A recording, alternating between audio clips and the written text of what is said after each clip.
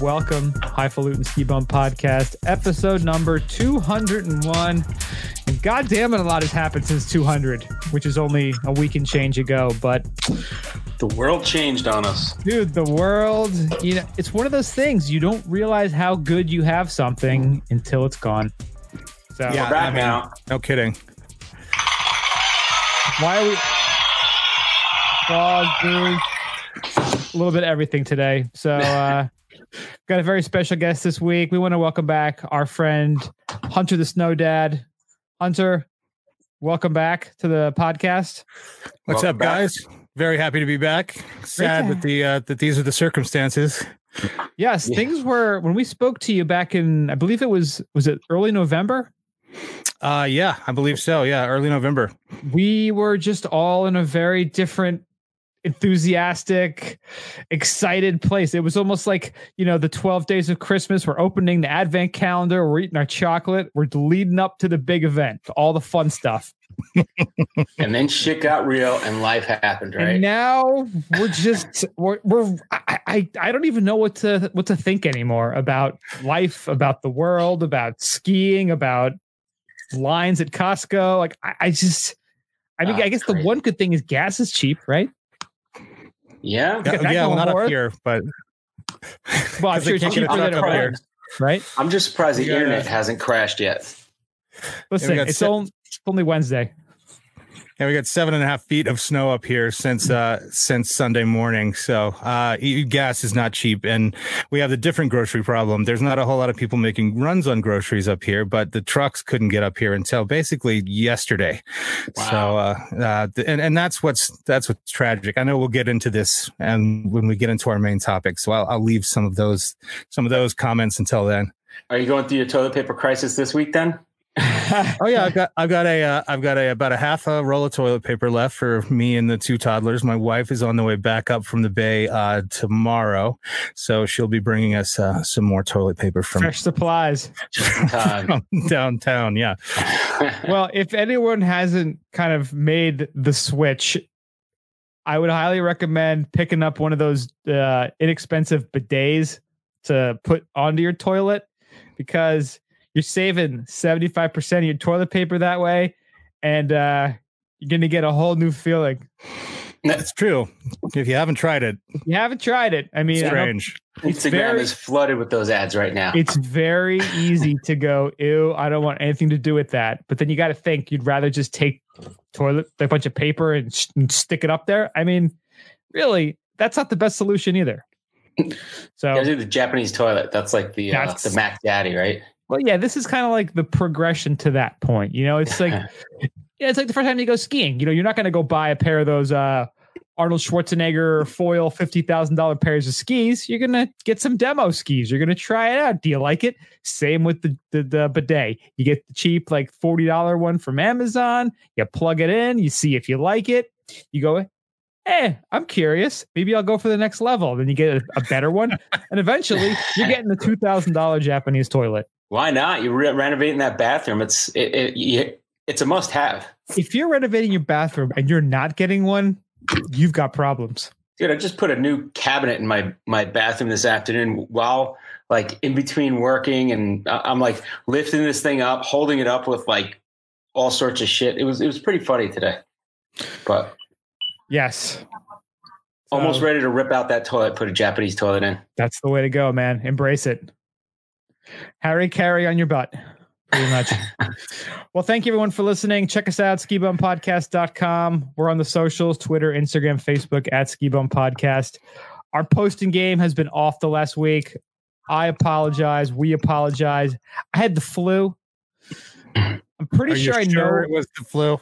I went to the first thing I asked. I actually went to the doctor and got tested. I positive for flu A. So went on antibiotics, got that taken care of. And I think I know where I got it. Pointing fingers, but not pointing fingers. Tom's Loft in at Okemo. The place is disgusting. We all know it. There was no soap in the bathroom. And I went right into nachos and chicken wings. After Duty hand nachos always does it. Dude, I remember the last time you had, like a long time ago, we were at Mountain Creek and you're eating your burger, getting it ready, and the tomato just went plop right on the table, and you looked at it, we're like 4-second rule, and you just grabbed it and ate it. And I was like, oh my God, you're going to be so sick. Sure enough, 2 days later, you had the wicked flu. I had the wicked flu. You're out. You'd think as a grown-up I would learn by now, but I have not. Nope. And I never will. I believe it toughens me up and gives me character. It's one of those skills you either picked up already or you're not going to pick up. Dude, I drank pond water when I was 13 and went to the hospital. I was playing ice hockey on a pond, and we were very thirsty. We were playing all day, so we were hacking open the part of the pond with our skates and drinking the water out of it. And I listened to your show. I've heard the story. I'm not getting any smarter, people. Like, not at all. Brian, you should self-quarantine all the time. Because you're you're a menace. A goddamn bubble. You're a goddamn menace. I should be in a bubble full of whiskey. That's what I should be in at all times. It's the only thing keeping me safe. But yes, we're getting back into it. We're back on the socials. Hit us up. Emails, skibumpodcast@gmail.com. We had a few emails we didn't answer. Again, that's on us. We're back in the game. We're stepping it up. YouTube, we're stepping that up too. All of your favorite podcasting apps, Spotify, Instagram. Instagram's not a podcasting app. What am I talking about?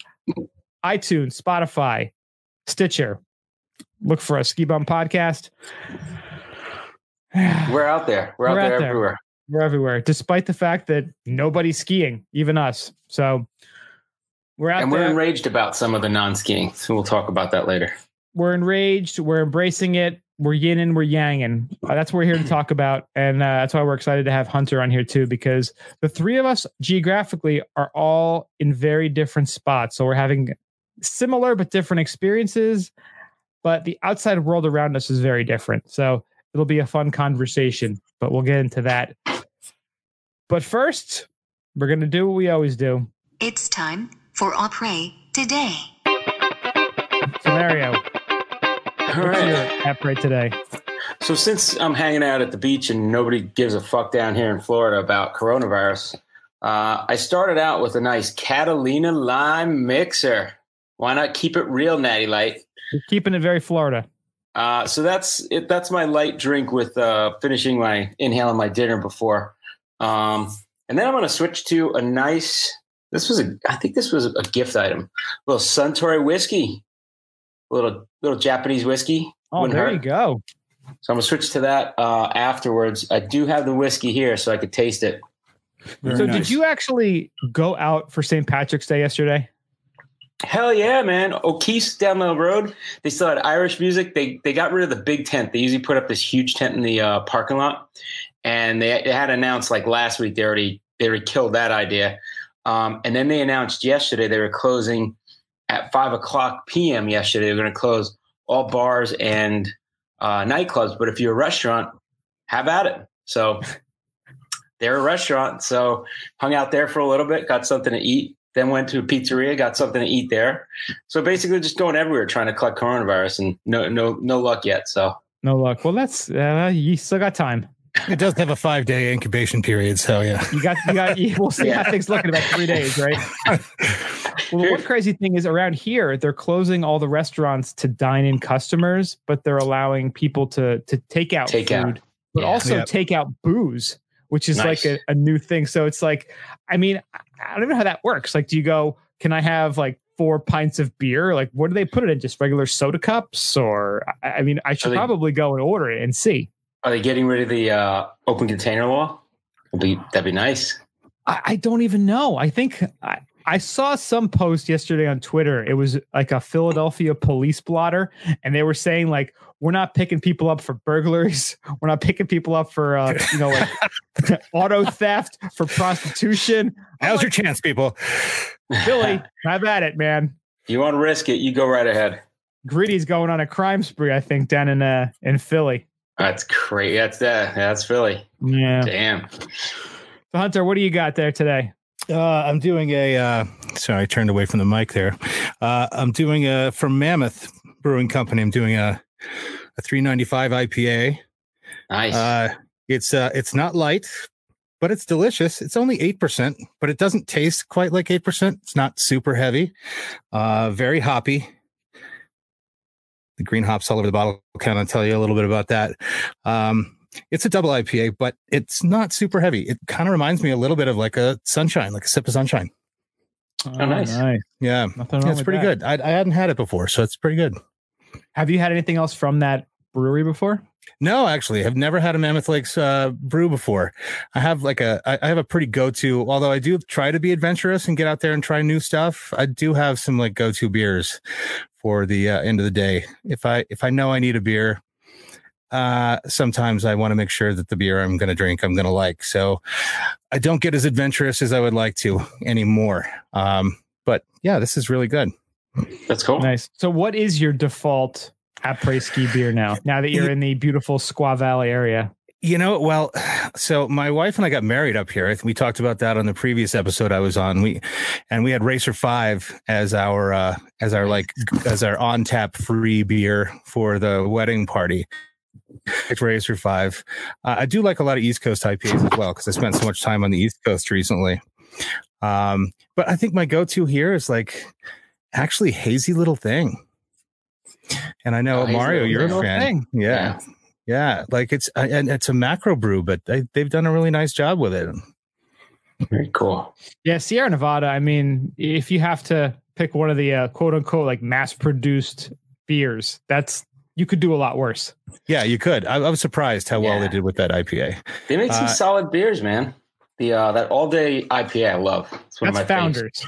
Oh, that's Founders. That's not Sierra Nevada. Sierra Nevada is a torpedo. The coronavirus is definitely in your brain. Yeah. But the all day IPA that's a good ski beer. That's a good gondola beer. Once we're allowed to get back on one. Easy drinking. Yeah. Easy drinking. It's like 4.5% something alcohol, so it's not so bad. It actually tastes like an IPA, and not like just because a lot of session. It does. Yeah, it has a good.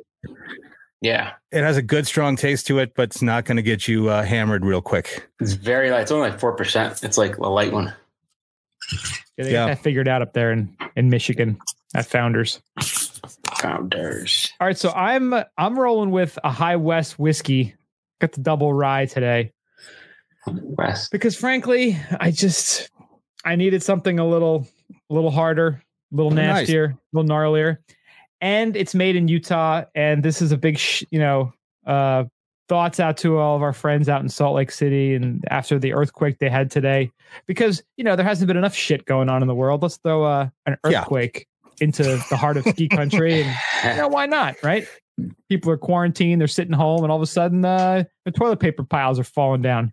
It's because they stopped skiing. That's why the earth didn't know what to do. So it just kind of freaked out, I think. It was just used to people getting ready to ski. And all of a sudden they were just standing around and the earth freaked out. There you go. Boom. Earthquake. And one thing we looked up, it was the biggest earthquake since 1992. So it's been quite a while since the old tectonic plates were boogieing in the Wasatch area. So it must have freaked a lot of people out because I don't think they expect earthquakes up there too much, right? Probably not. I mean, you got to think how much that city's population has boomed since 1992. I mean, I'd say it's probably doubled since then. You'd think with all the construction, the Olympics in 2002, all the skiers and outdoor companies moving out there. Yeah. I'm sure a lot of people never even experienced one. It's crazy that are stuff. living there. So, yeah. I can't remember the last time I heard of an earthquake in the Wasatch Range near Utah. Exactly. Yeah. And then they're saying aftershocks have been hitting all afternoon. So crazy times we're living in right now. Yeah. You don't hear anything about it on the news because there's other news that's squashing it right now. Other things are happening. Big things, huge things, tremendous things. Tremendous things are happening. One thing that is happening though, Mario, you want to cover this story? You found this. Yeah. So we're still talking après. While things are getting crazy here and there's a shortage of a lot of things, especially for fighting coronavirus, there are some distilleries that actually changed, instead of making booze, they're actually using their alcohol that they make in-house to make hand sanitizer, and they're giving it out free to combat coronavirus. Aren't they in Atlanta? I think they're in Atlanta. Old Fourth Distillery? Old Fourth, that's what it is. Yeah, my hometown. Is it? I grew up in Atlanta. I haven't lived there in years, but my mom's still there. Atlanta. Have you been to the Old Fourth Distillery? I have never even heard of it. No. Oh, look, now you got something to go Yeah, I visit. know. Bring something for mom. Yeah. I know. So they actually Maybe I should bring her some right away. Some sanitizer, some botanical gin. That's awesome. So starting March 12th at 5 p.m., they were saying if you have a container, please bring it and we'll fill it. But they had little containers with labels on it. It was pretty cool, sweet thing to do for the community. You know, it's cool. And there's another one too, Moonrise Distillery in Clayton, Georgia, that's making hand sanitizer using botanical gin infused with natural aloe vera. Damn. And I do like their little PSA on their Instagram post. They said, don't try making sanitizer at home, as it will either be too low proof to be effective or make your hands crack and peel from the alcohol. That's just pouring pure alcohol in there. Just leave it to the professionals, folks. And then there's Durham Distillery in Durham, North Carolina. Same thing, working with people in the hospitality industry who need hand sanitizer. So they developed a sanitizing solution, 70% ethanol in distilled water, and they donate to hospitality workers. So, and then Shine Distillery in Oregon. That's a beautiful thing.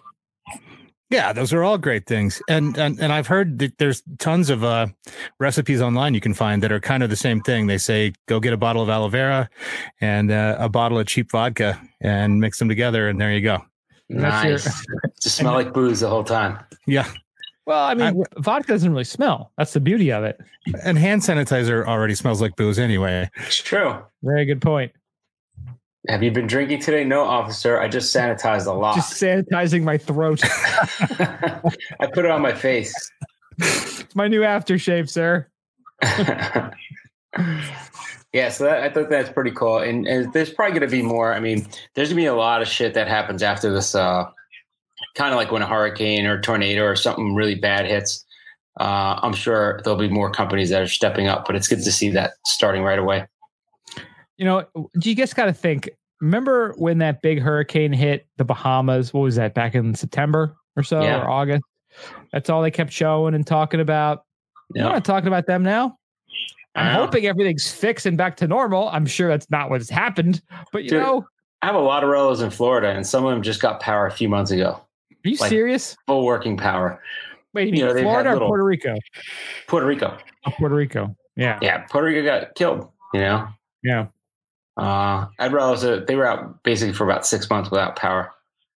6 months. Wow. And they started getting it progressively into the town. And then eventually I think they're all back online now, but crazy. Yeah, it really is crazy. So if you're a distillery, keep it up. You're doing God's work. We really appreciate it. Gondola has actually been closed for quarantine. Just like all the resorts everywhere, it's closed for quarantine this week. We're sudsing it up, defunkifying it, making sure it's clean, ready to go. Got to be done. Let's go to ski news. So we're going to roll into the ski news, which is going to combine with the main topic, and it's just going to be a lot of just conversation now, because it's amazing how fast the world has just changed in the last week and a half. Yeah. Last week, I think the first thing that really came out was that the Women's World Cup was just going to quietly end the season. That's what was announced. I believe it was Monday or Tuesday of last week. They said the first thing that came out was a few weeks back when they were saying in Cortina they were originally going to have the event with no spectators, and that they mentioned the end of February. They canceled that, and then the last event was supposed to take place, it said, in RA Sweden, which would have been last weekend, and that was canceled. So yeah, I think everybody was going full steam ahead until that basketball player tested positive, and they're like, "Whoa, we can get to." Well, this was before the basketball player. It was before, and then but yeah, I think everybody was planning to keep everything going. And then all of a sudden, like, athletes started getting sick and like, oh shit, they don't even, what are we going to do? Yeah. Michaela was supposed to return, cause she took off about a month, mourning the death of her father. Yeah. She was going to go back and ski in Switzerland, but they just pretty much put the kibosh on the season.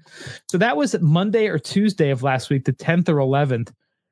And then after that, the whole sports world just completely turned off. First, it was the NBA, then the NCAA, then the NHL, then baseball, then Formula One. I mean, everything.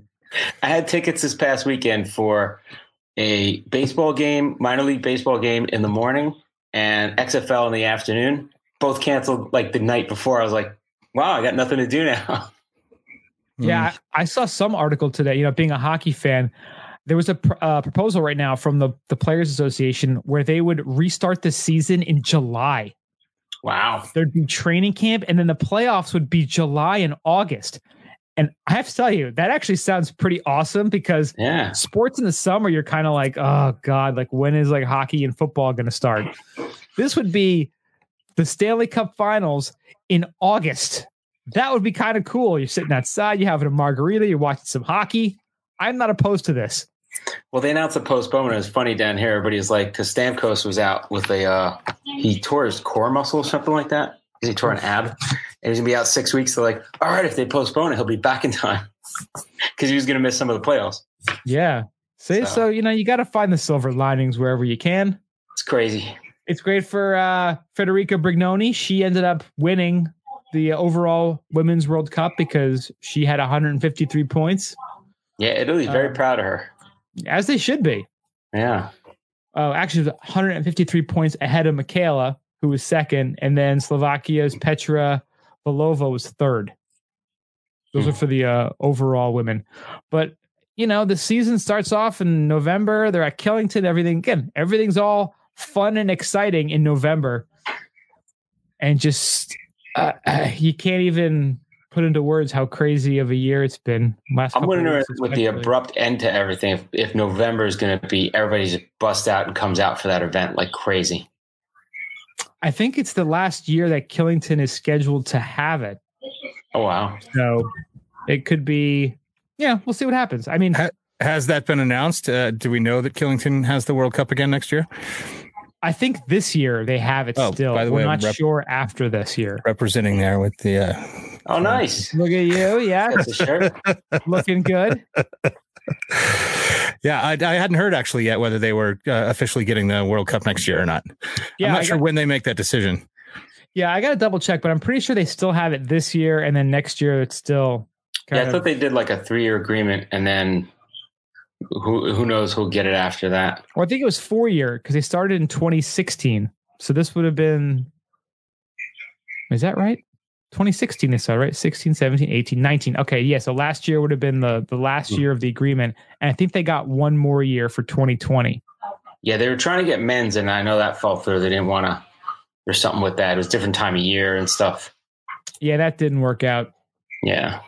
But again, it just seems like everything is up in the air right now. So it's crazy. I mean, and now I hear there's a snowstorm out west, right? Oh, I mean, was there a snowstorm out west? No. Was there a snowstorm out west? Like the window is behind me here, and I was trying to get a shot through the window, but the exposure. Yeah, the exposure was too white for you to be able to see me at all looking out the window. But the snow here has been, of course, it's our first big storm of the season. In fact, one of the biggest storms for a 3-4 day period. Wow. It's hard to get the exact numbers right now because all the resorts have shut down. So the resorts aren't reporting their numbers. But when we look at like Open Snow and those guys that are trying to keep track of everything that's coming across the pass, they're saying, and it's snowing right now still, they've said 120 inches since Sunday morning. Wow! Holy cow! Yeah, it has been epic and epically torturous. So are people trekking out? Do you see people going out on their own and doing backcountry? Yeah, we see the people going out to backcountry, and that's kind of a dangerous thing. Because nobody's controlling it, right? Yeah, well, I mean, it's never controlled. It's backcountry. So what we're seeing is. Yeah, but what we're seeing is people that have never gone backcountry skiing. Like, well, I'm up here on vacation. I'm just going to go backcountry skiing. They have no idea what they're doing. They don't have any AV gear. They're going out by themselves, there could be a lot of danger there. So they're really trying to turn people away here. I was at Squaw yesterday morning. Just drove to the village to see what it looked like. I've never seen I've never seen anything like it. You know, the fingers over KT22, just pristine.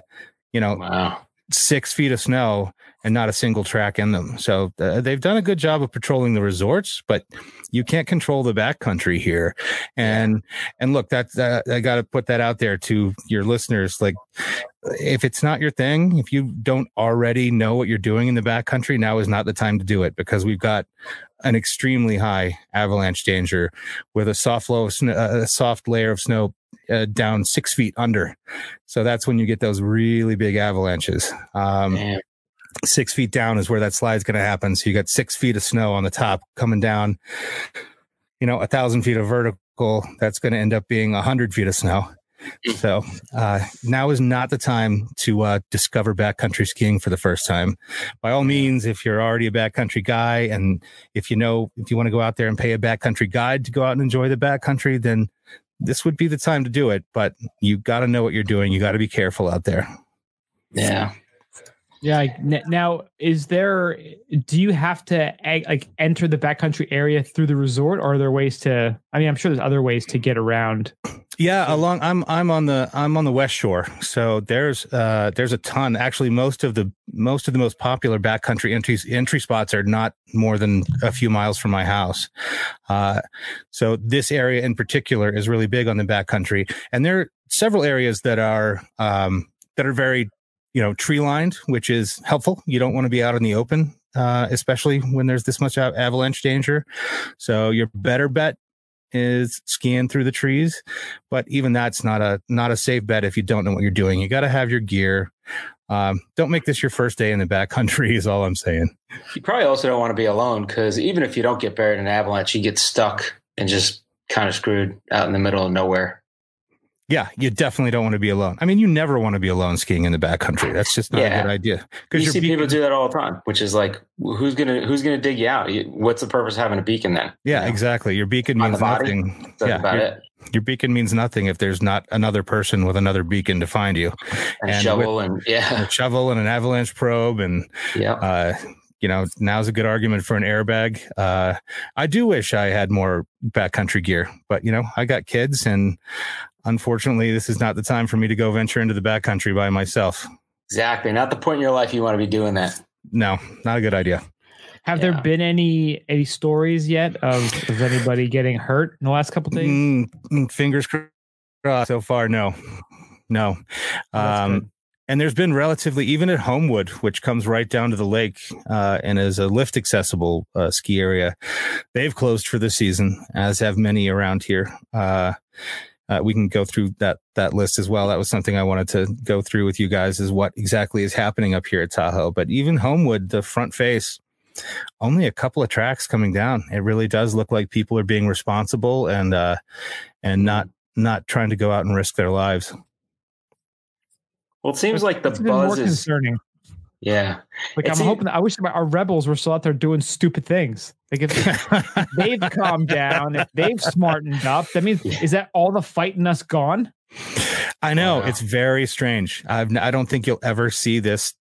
You've never seen this before. You'll never see it again. I'll post some pictures on my Instagram that I took from the to see that amount of snow and the fingers on KT covered so well, and even what I could see of the Palisades from the base just covered as well as I've ever seen it after 7.5 feet of snow. There's no tracks, and that's what's very strange to see. The village, the village is covered in up to my neck in snow. They've plowed some paths for people who live in the village or have places in the village, but all the shops and everything are closed. But they've tried to at least keep some walking paths available for everybody, and it's the strangest thing I've ever seen. To talk about the apocalypse, like it really is strange. It's like I Am Legend, right? Oh yeah, yeah. It's like seeing Times Square empty. Yeah, it is exactly. So we know somebody that's in Whistler right now. Melanie's children are up there, up at Whistler, and they're sending pictures back and video, and it's like empty. There's nobody around. I'm like, why are you still up there? Why haven't you come back already? And they're trying to get flights back. But are they allowed to get back? Didn't they close the border?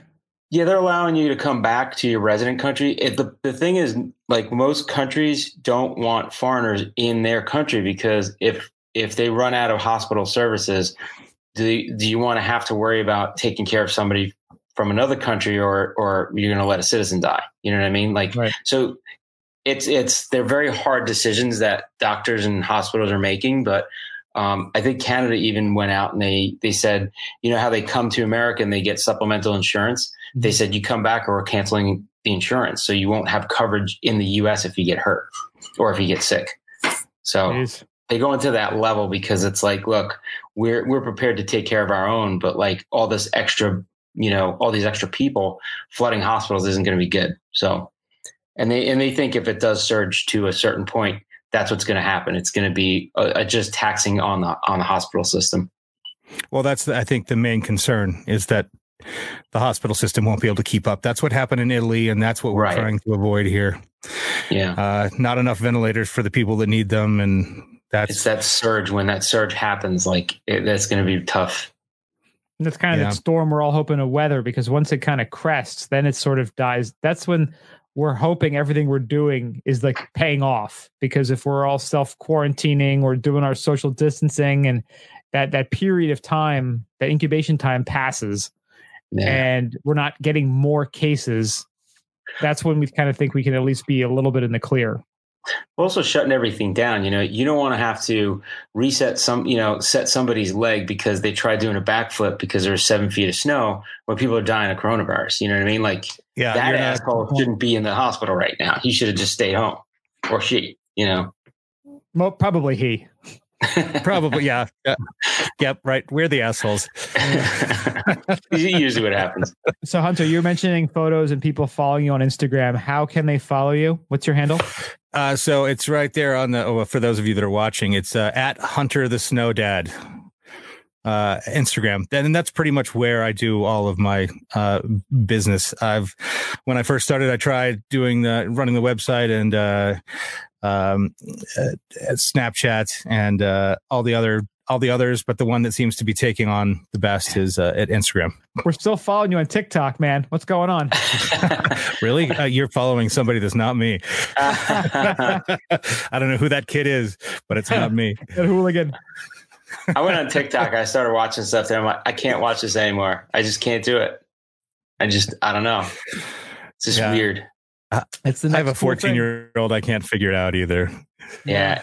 I tried using Snapchat once and I was like, I don't know how to use this. Give me Facebook back. This isn't like Facebook.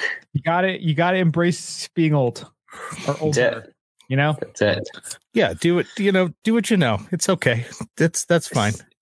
That's the thing. Get good at what you can get good at, so you can hire someone to take care of the crap you don't want to get good at. That's how it works, right? Amen.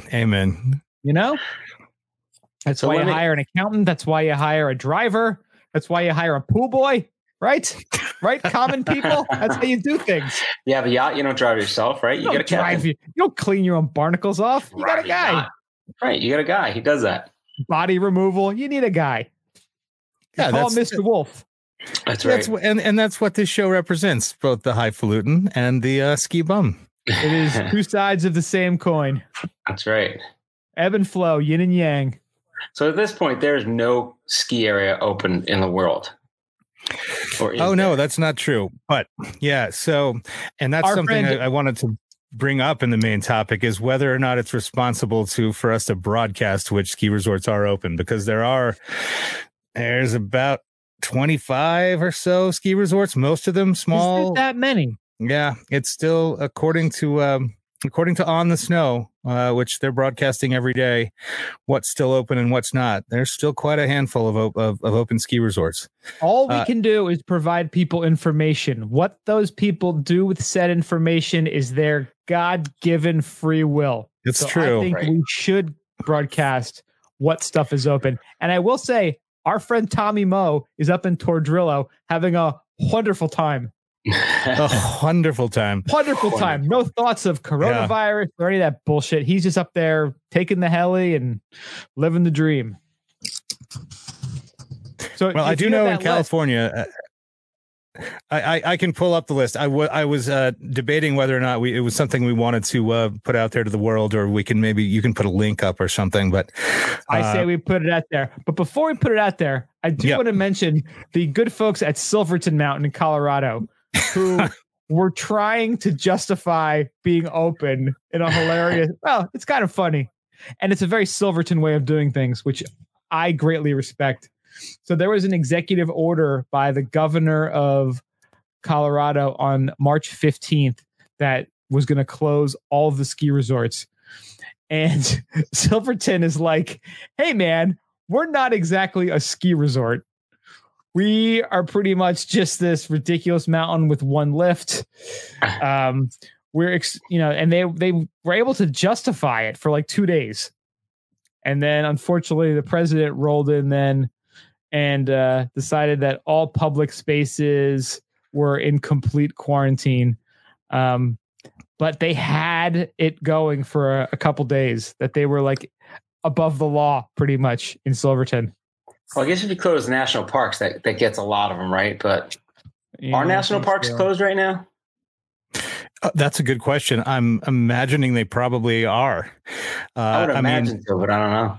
But it doesn't. That makes about as much sense as closing a ski resort. Look, I understand closing the gondolas and the trams and the public spaces, and maybe limiting your chairlift ride to half. So if you got a 6 chair, no more than 3 people on it, something like that. But when you're out there actually skiing on the mountain, that's a very low risk situation. Oh yeah.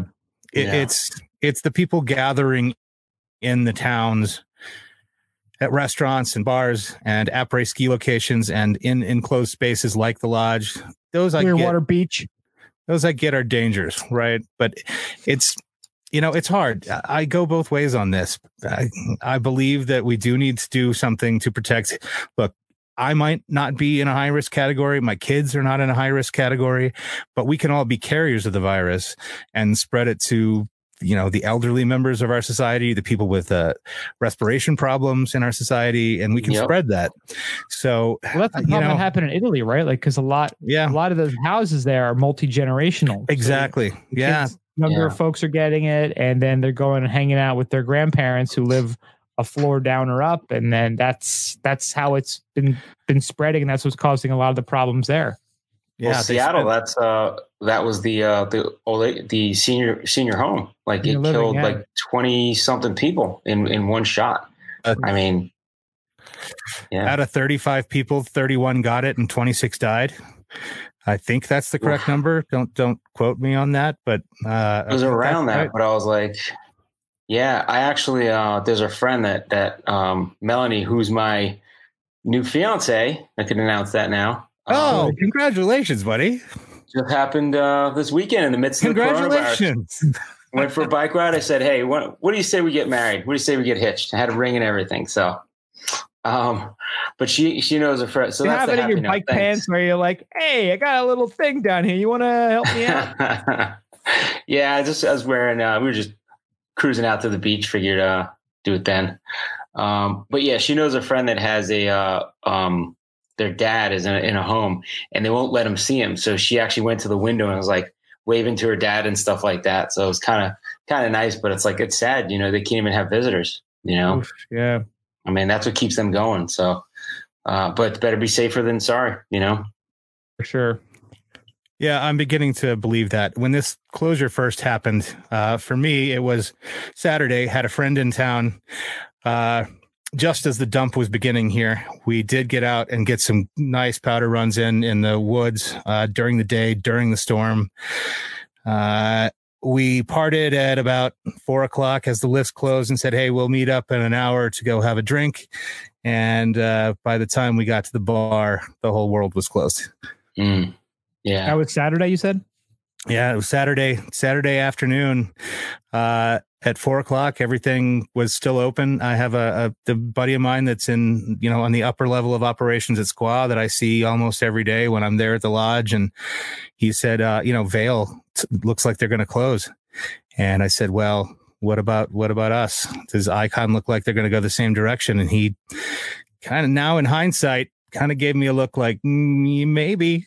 I think he may have known at that point, but did not disclose that information at the time. And then I think everything's been so fluid too, Yeah. Oh, it's moving so fast. And we got to the bar an hour later, and my buddy who met me at the bar that I've been skiing with that afternoon, it's like, hey man, anybody with a sled, like get us up to the mountain tomorrow. And I just kind of thought he was joking around for, getting to Upper Mountain.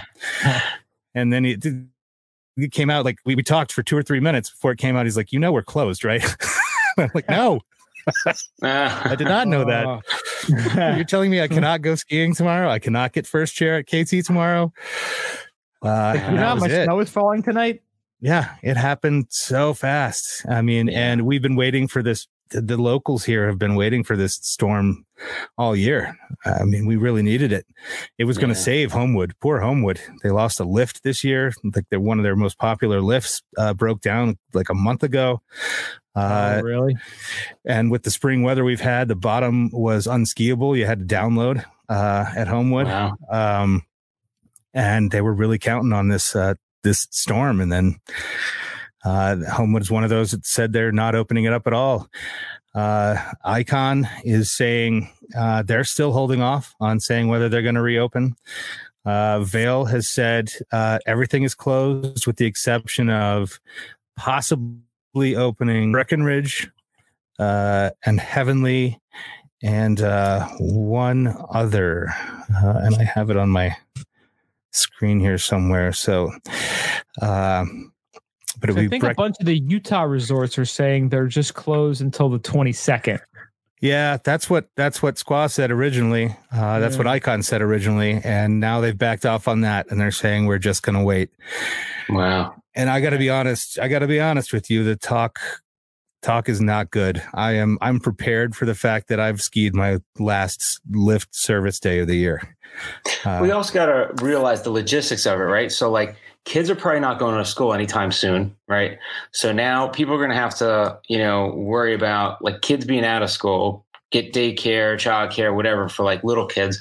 I mean, if you have time to go, yeah, it's great, but there's going to be a lot less people with time to go, to go skiing and whatever. So I'm sure they're looking at the numbers, figuring out, well, if we don't get a big surge of people come, because now you're missing the holidays, you're missing the time off, the spring break, you don't have any other big holidays. If they start back up, they might say, we're not breaking for a while. We're going to just keep everybody in school, and, people that have been furloughed are going to go back. They're not going to take time off. So it's a big, I'm sure they've crunched a bunch of numbers to figure out whether or not it's going to be viable to go back up again.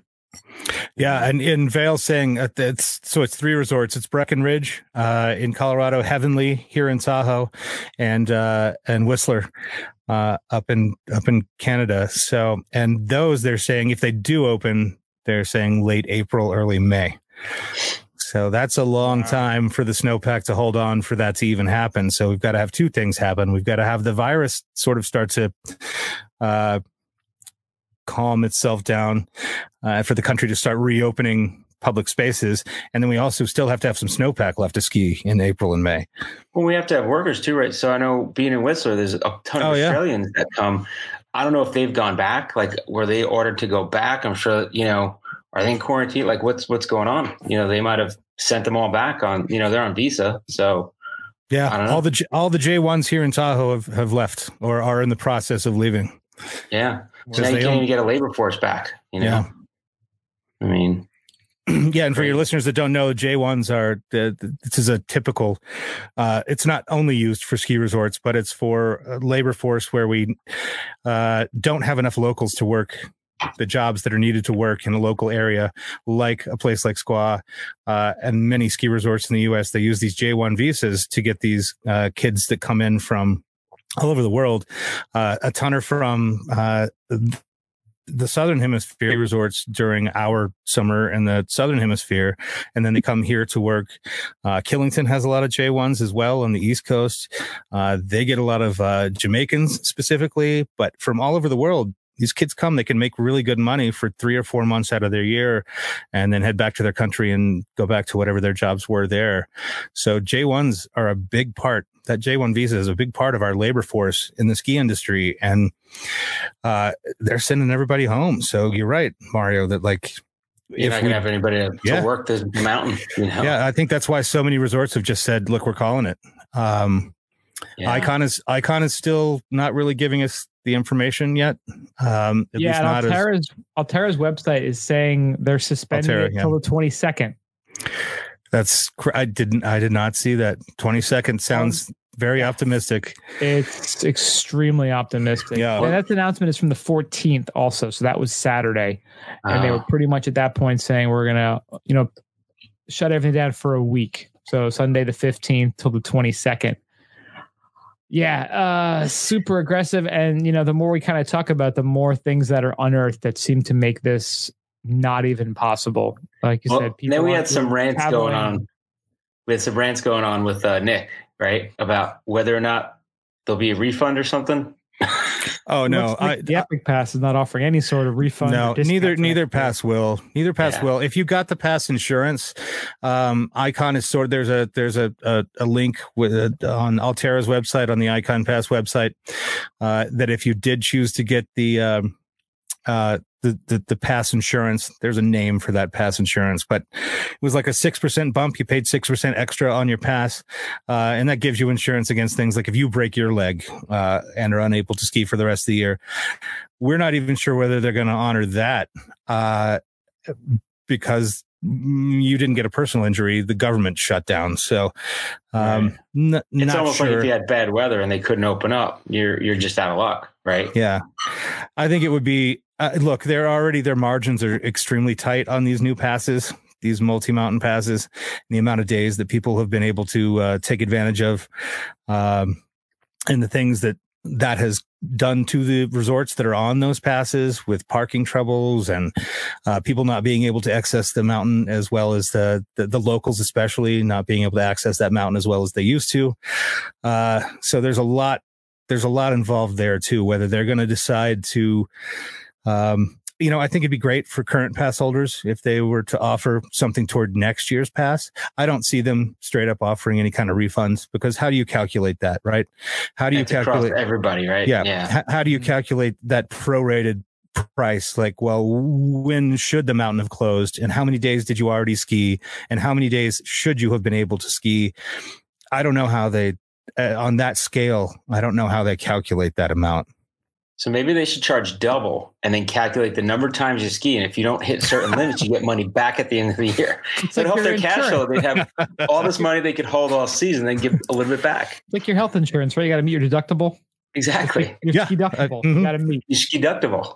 And you know what? You might be half kidding, but that might be something we see going forward with these passes after something like this happens. Well, think about it. You get to hold you get to hold somebody's money, and then you can return whatever money they claim for. But it's just like gift cards. People don't even cash them in. They get them and then they just never cash them in, or they lose them, or they forget and they move on. We were joking with Nick, and he was all pissed off. He was wound up. He's like, they didn't give me a goddamn discount. Like, I think I'm done with the Epic Pass. I'm like, so what are you gonna do? I'm like, are you not gonna go to Whistler? You live in Seattle. Are you just gonna ski at Crystal? Is that gonna be good enough for you?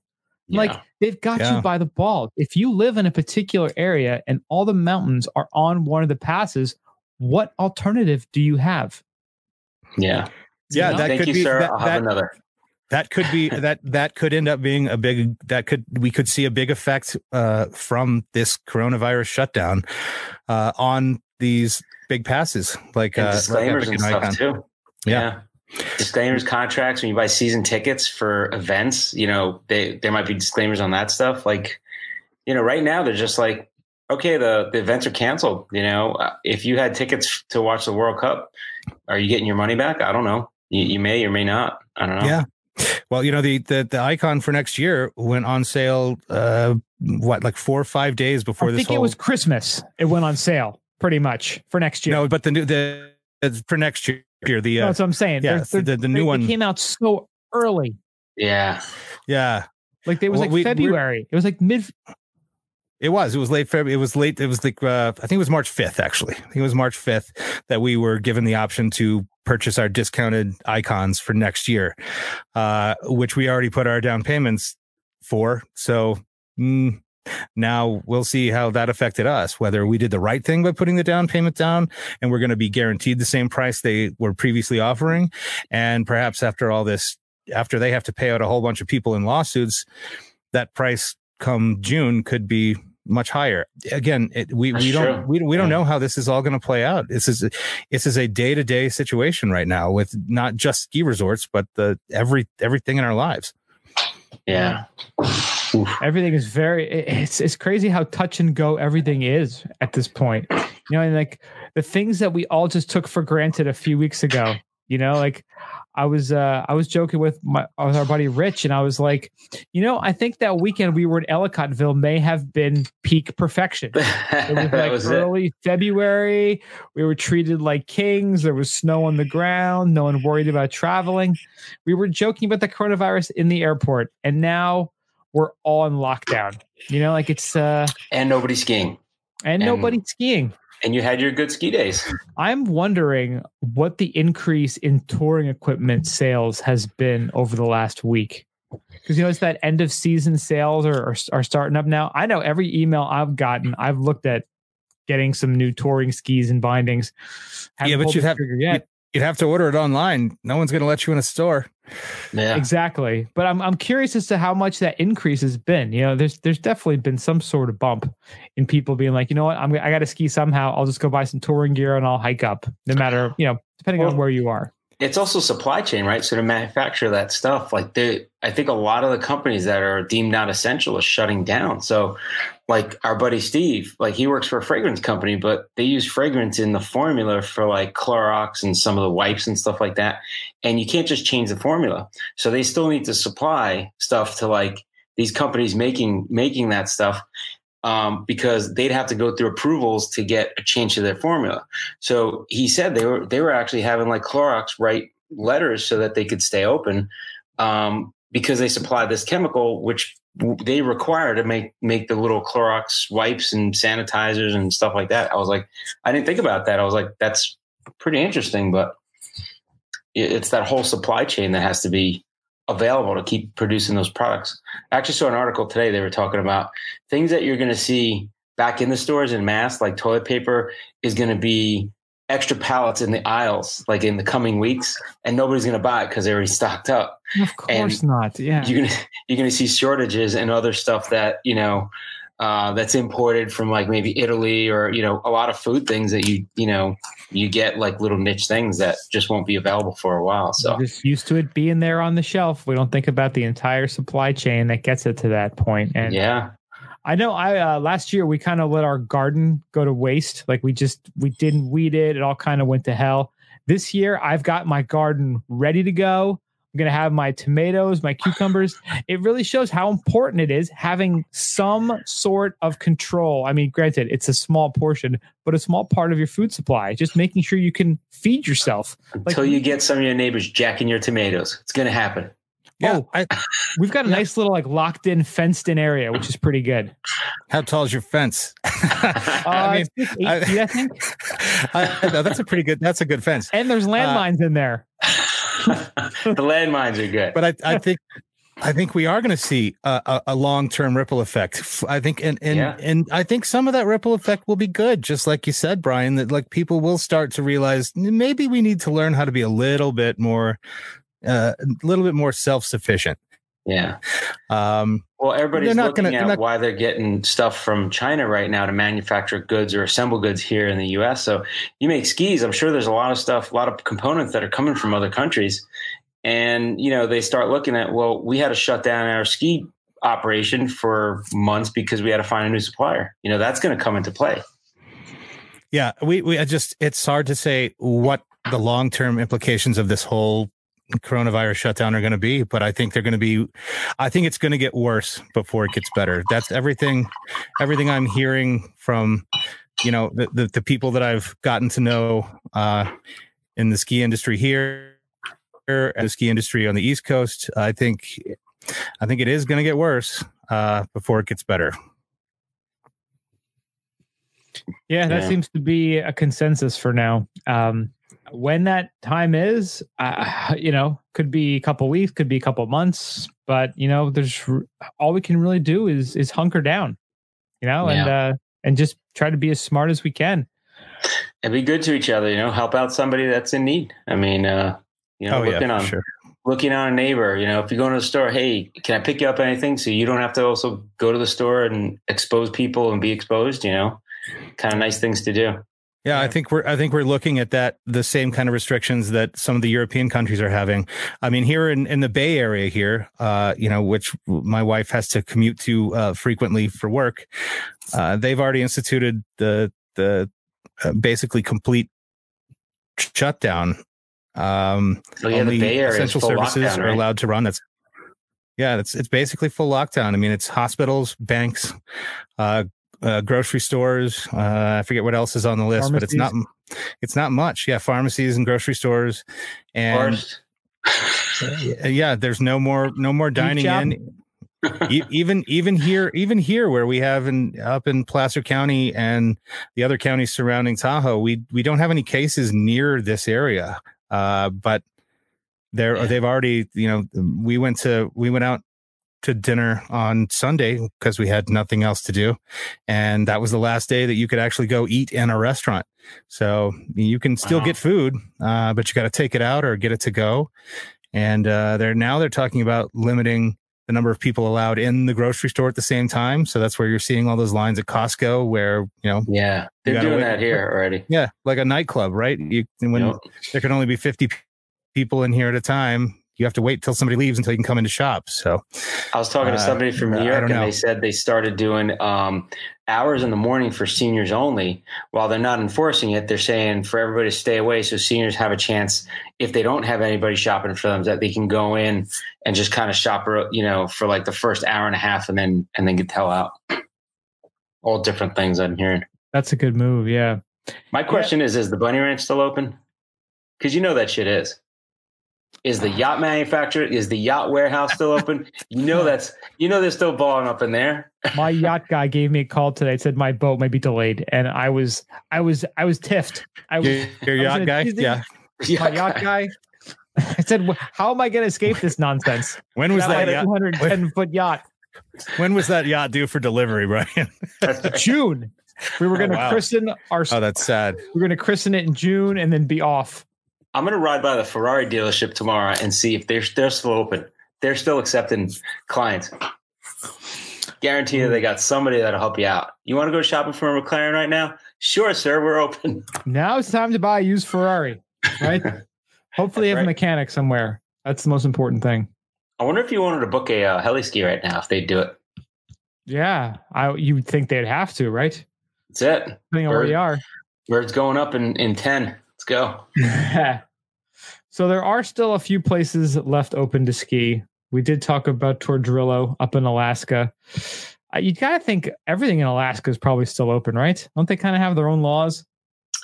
How about Secaucus? Are they still open, Brian? No. Damn it. All big snow.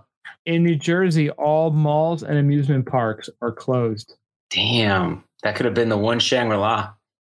They were yammering on about how they're never going to have to close, never have a ski season. It's going to be just... That was their first and only opening day. That's what they were talking about, but I guess that's not true. I guess now they could do it again the way they really want to do it. Bring Lindsey Vonn back. Hey, we got to get on the list for that. Yeah. Opening part due. The remix.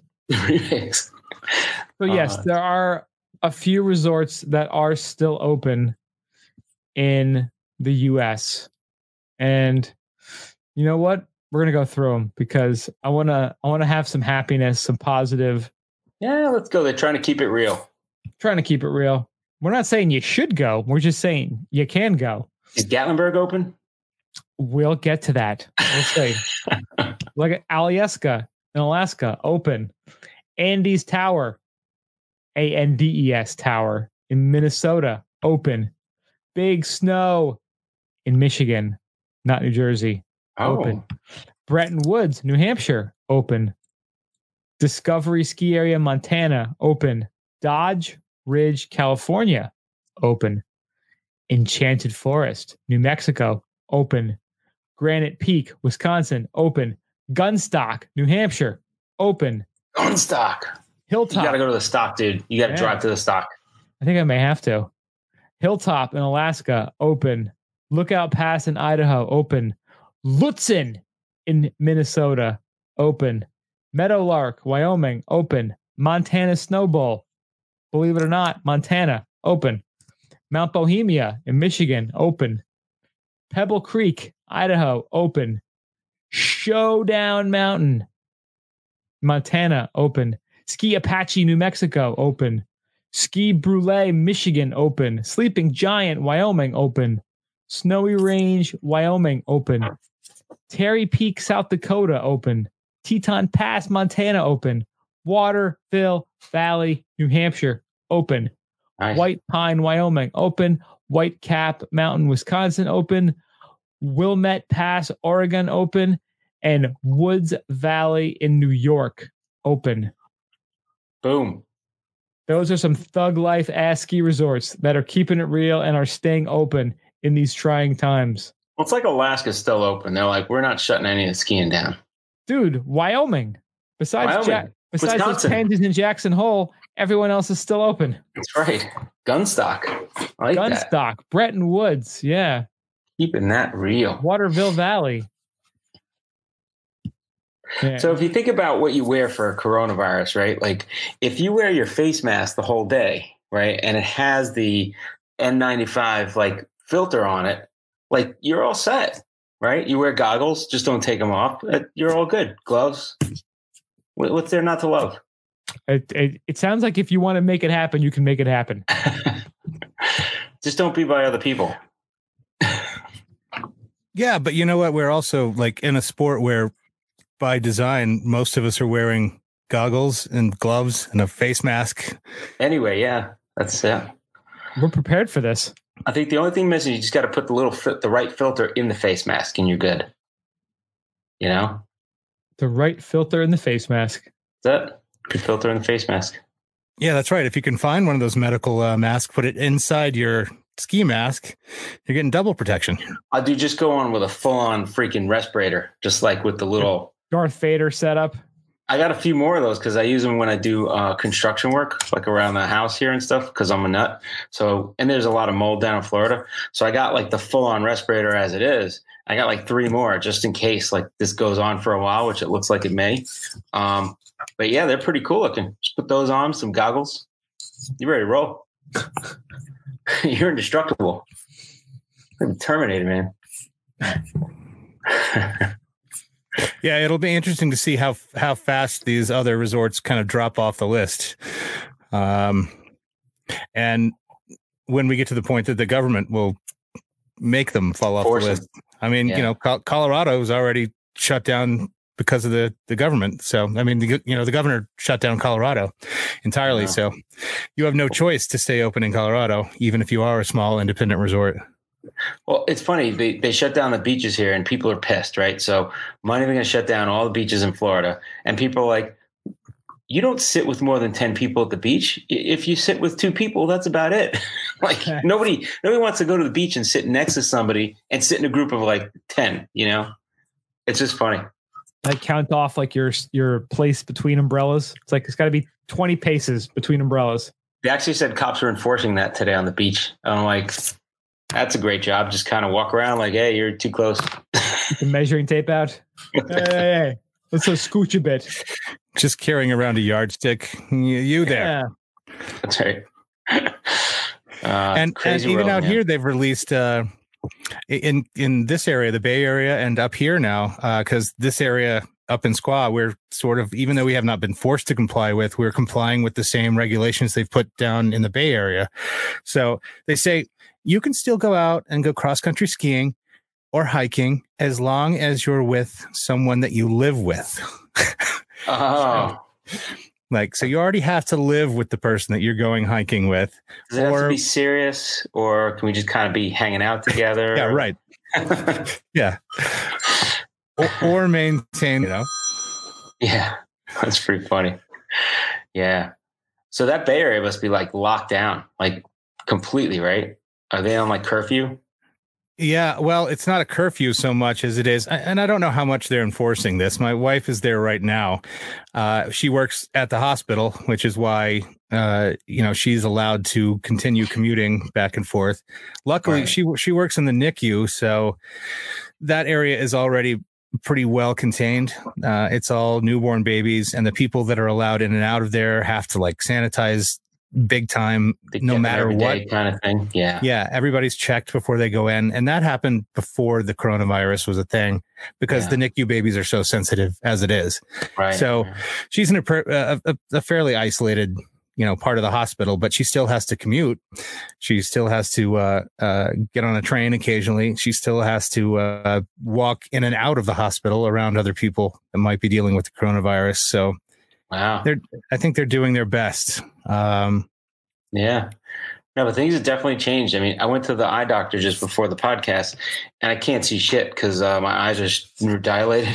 But when I showed up, they're like, "We're gonna have to take your temperature." I'm like, "I hope you're not gonna stick anything up my butt." Again. She didn't find it really funny, but Again, I would have that same concern regardless of the time of year or coronavirus. That's right. But then she, they do the forehead thing, and she's like, "This is what we're doing." And I'm like, "Hey, whatever. As long as everybody else in here isn't having a fever right now, I'm good." So yeah, I had to go to the doctor. I was like, I'm like afraid to go to the doctor now. That's where all the sick people go. And the problem is that we're really not sure of the symptoms, and we're really not sure of the testing because we don't have enough tests still. Yeah. My old mother-in-law last week was feeling a little bit under the weather, had some symptoms that might be similar to coronavirus. So she called ahead of time and they told her, okay, here's what you're going to do. You're going to drive don't come into the emergency room. Don't come into the hospital. You're going to drive to the 4th floor of the parking garage and you're going to call us when you get there. So Wow. she drove to the 4th floor of this parking garage. There was no other cars on the top of this parking garage. And she called and they sent out 2 people in a hazmat suit, like something out of a bad movie. Right, with a big soapy brush, and they just They sent two dudes in a hazmat suit. I'm not sure if it was 2 dudes. Could have been 2 ladies. Could have been a dude and a lady. But it was 2 people in a hazmat suit that came and took her out of the car. She's 75 and suffering from symptoms, and they walked her down. They wouldn't let her get in the elevator, so they walked her down 4 floors of the parking garage. They walked her into a maintenance entrance in the back of the hospital. It was like clearly marked maintenance.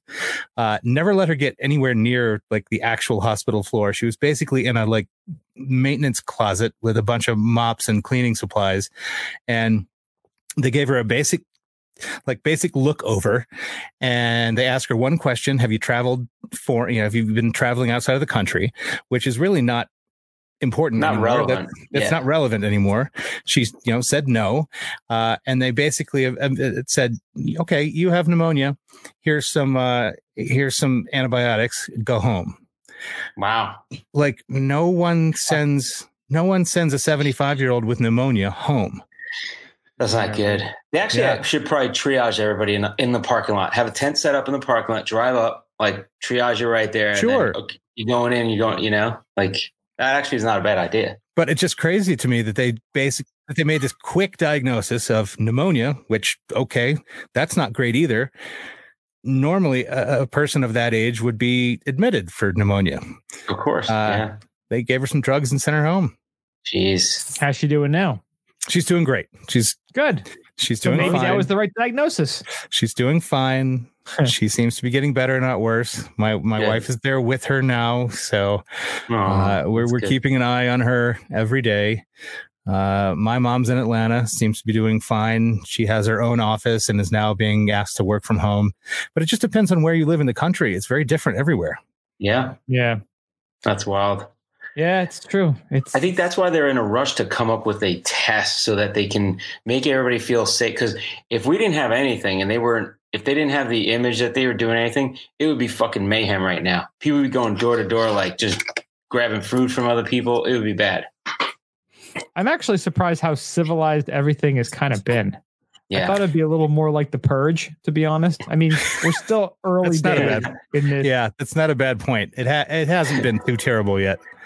I think if they were quieter, like as long as they keep saying something, it'll keep people, calm. But I'm glad they did, because I was afraid it was going to be like a freaking people duking it out in the parking lot for toilet paper. I mean, are we going to result to that? I hope not.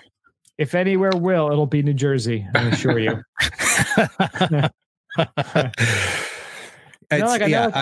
Our neighborhood has been pretty chill. Like, I've been working from home the last couple of days. Well, last 2 weeks. And, I see kids on their bikes outside. I see people walking around, walking their dogs. People are, for the most part, doing what they're supposed to. There's a lot less cars on the road, but people are still like needing to get out, but they're being smart about it. They're not being stupid, Yeah. So, hopefully once the weather warms up, I don't know what's going to happen. Yeah. And as parents, that's the tough part for a lot of those folks that are parents. It's one of the reasons that they waited so long to shut down public schools in New York.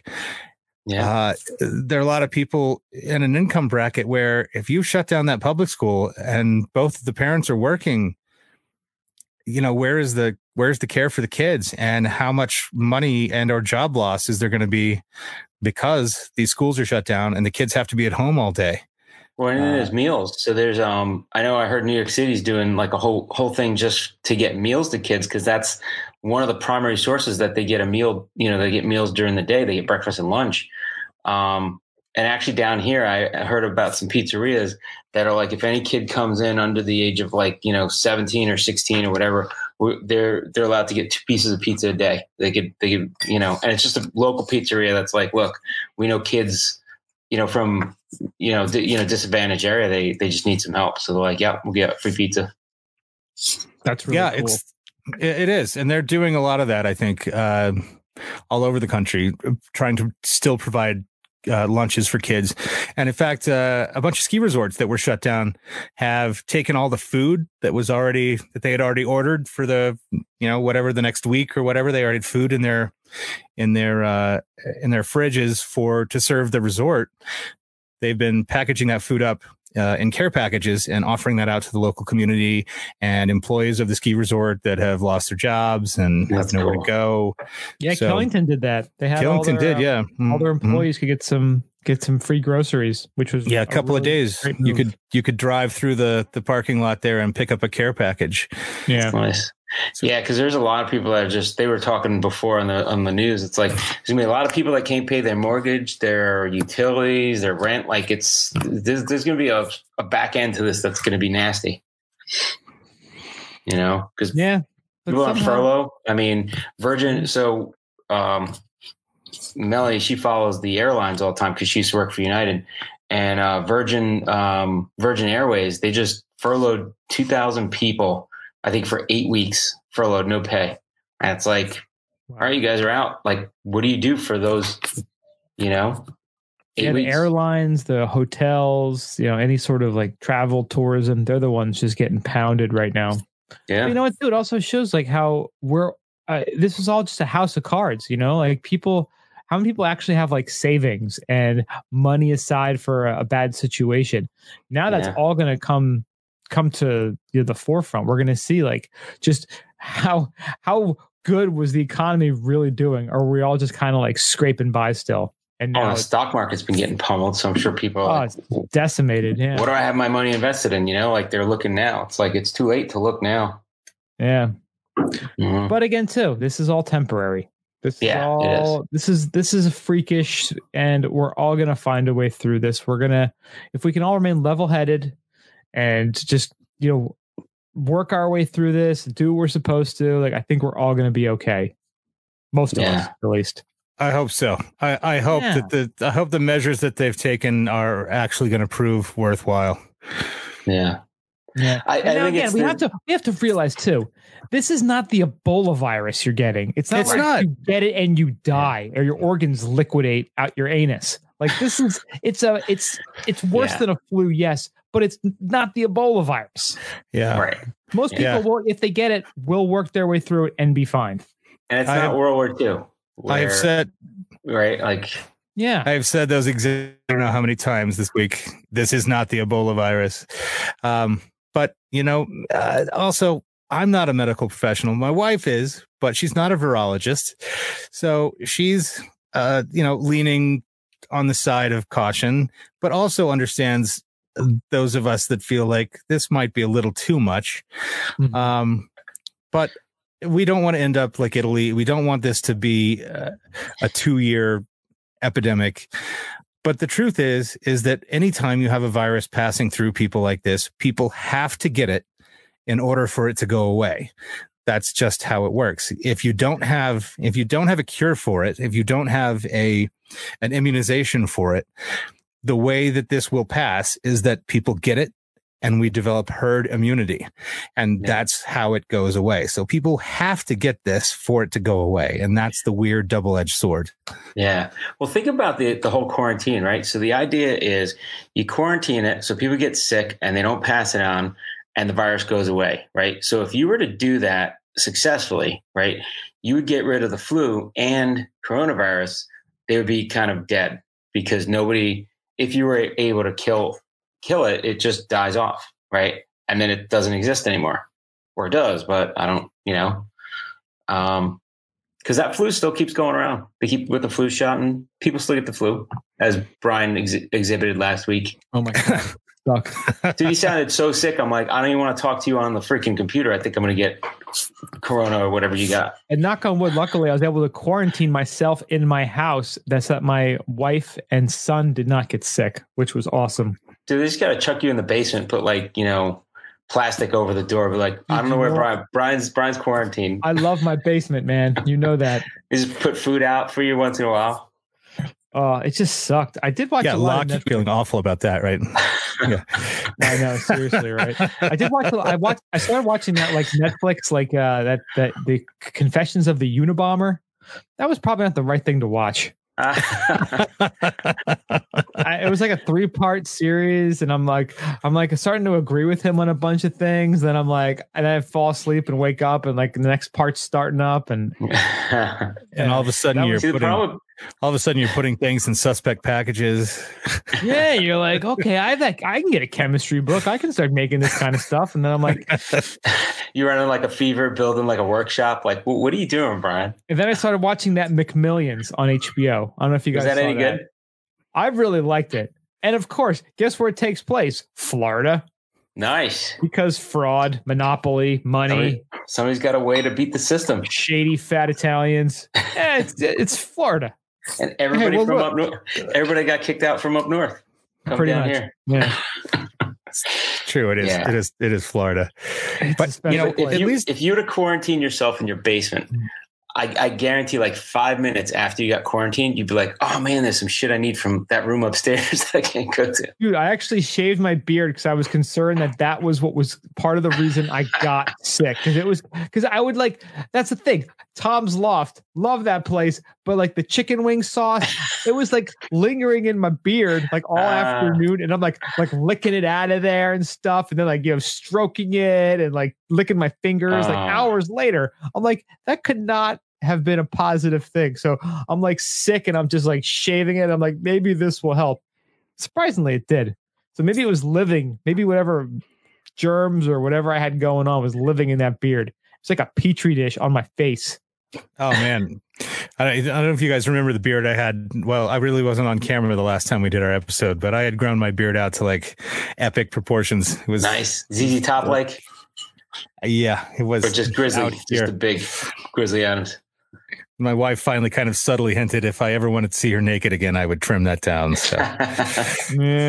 All these easy Top if like the lady actually liked it. Right? I mean, she likes the beard. She doesn't like me clean shaven. She likes the beard, but maybe I went a little too far. But I'm like, I'm moving to Tahoe. I can have a ski beard. You're supposed to wear, yeah. I can. I like the shape of my face better with the beard. I shaved it. I'm like, oh god, your chin sucks. So Melanie loves a beard. Same thing. And I don't grow a beard. I'm like, I can't. It's just too much, and I get ingrown hairs after like 4 days. I'm like, You stop. gotta This is push like through that. this That's is the- one Yes. day. Yeah, you got to push through. You just got to push through. Oh, Yeah. I haven't done it so far. And every time I start getting, she's like, "Oh, leave it on for another." And I'm like, you know. And then when I go into the office, I got to be all clean shaven. I got to be all Gordon Gekko business like. Why? You know, Why? because that's my image. That's you who I want am. them to think you've gone feral. That means they can't control you. That's what you want them to think. If this guy might snap, we better be cool and let him just get by. Like, let him, hey, you know what? He forgot that report, but he's looking a little crazy. He was a Maybe little we should crazy. let him know. I just give him the crazy eyes. Where's your TPS report, Mario? Where's your Yeah. TPS report? Exactly. But yeah, it gets too itchy, and I shave it off. And she's like, "Oh, you shaved it?" I'm like, yeah, I can't. Gotta It's a push Canadian through. thing. It's just from freaking Winnipeg. It's cold as shit up there. Push through. It's so hot down here. There's no way I'm having facial hair. Yeah. Yeah, Florida's tough in so many ways. It's tough sometimes. Hey, but look, courage. the three of us are doing our job right now. We are definitely socially distancing. That's true. That's the beauty. Our podcast model is perfect for this environment, really. It Where is. it would all be a video chat. We could be locked down and hunkered down in our basements and offices all over the country, all over the Should be in world. 3,000 space right miles now. from both of you. Yeah. See? This work. We got a Wow. triangle going here on the map. We're drinking together. That's we're having true, our we do. apres together. Everyone's having a good time, and we're not spreading germs. That's right. There you See? go. This is the Beautiful new thing. model for everything. This is the new model. Hey, this has been work for the last like 2 weeks. This is it. Yeah, it's been weird, but and it's gonna get, like you mentioned, Hunter. It's gonna get weirder, but Yeah. all we can do is really embrace our current situation and realize that things will eventually get better. You know, some of us thing- remember 9/11. That was like everyone's like everything's changed. Nothing will ever be the same. No, it Yeah. won't. It got better. You know, we moved on. We pushed through.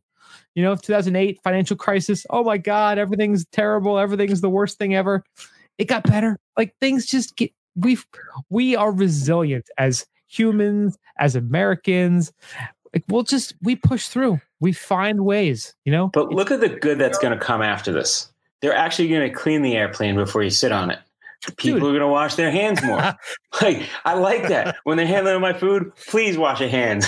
Did you hear the story in Italy? There was a company, a 3D printing company, that there was a certain valve on the respirator. They didn't have the right size for it.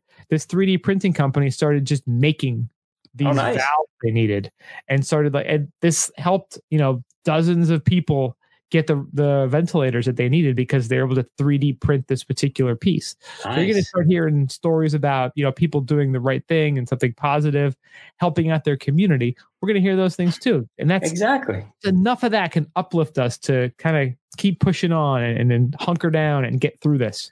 They're like, they come out with the original thing, like, wash your hands, make sure you don't cough on anybody. Like, you should be doing that shit anyway.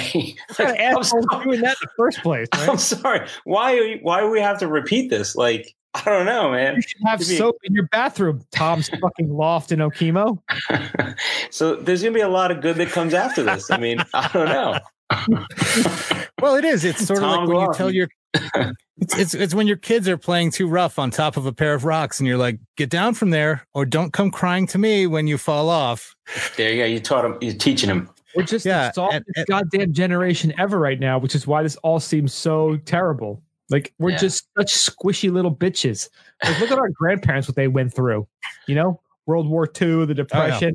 They don't complain about shit. They're happy all the time.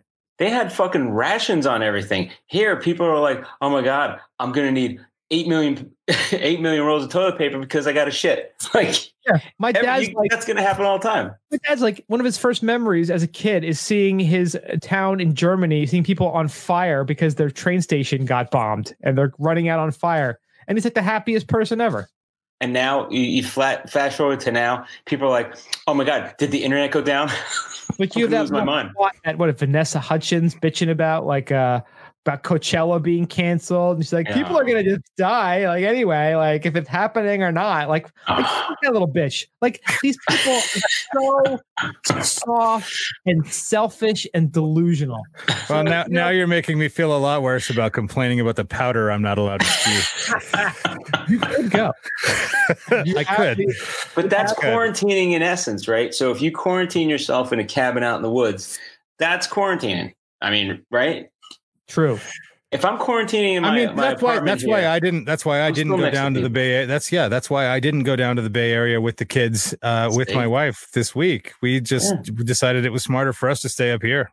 Yeah, you're quarantining. That's good. Think about the first day you ski, November, December, whatever it's going to be. Think about how much you're going to really appreciate that first run you take, knowing what we all were going to push through and live through the next couple of months. It's going to be so much sweeter. I got a new shirt idea. Don't let the virus win. Ski.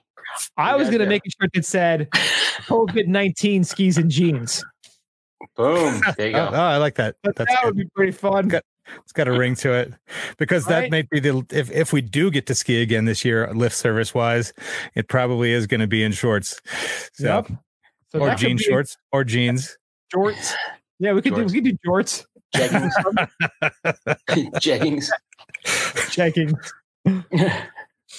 So yeah, things are bad, but they'll get better. So you know what? Maybe we should just stop complaining.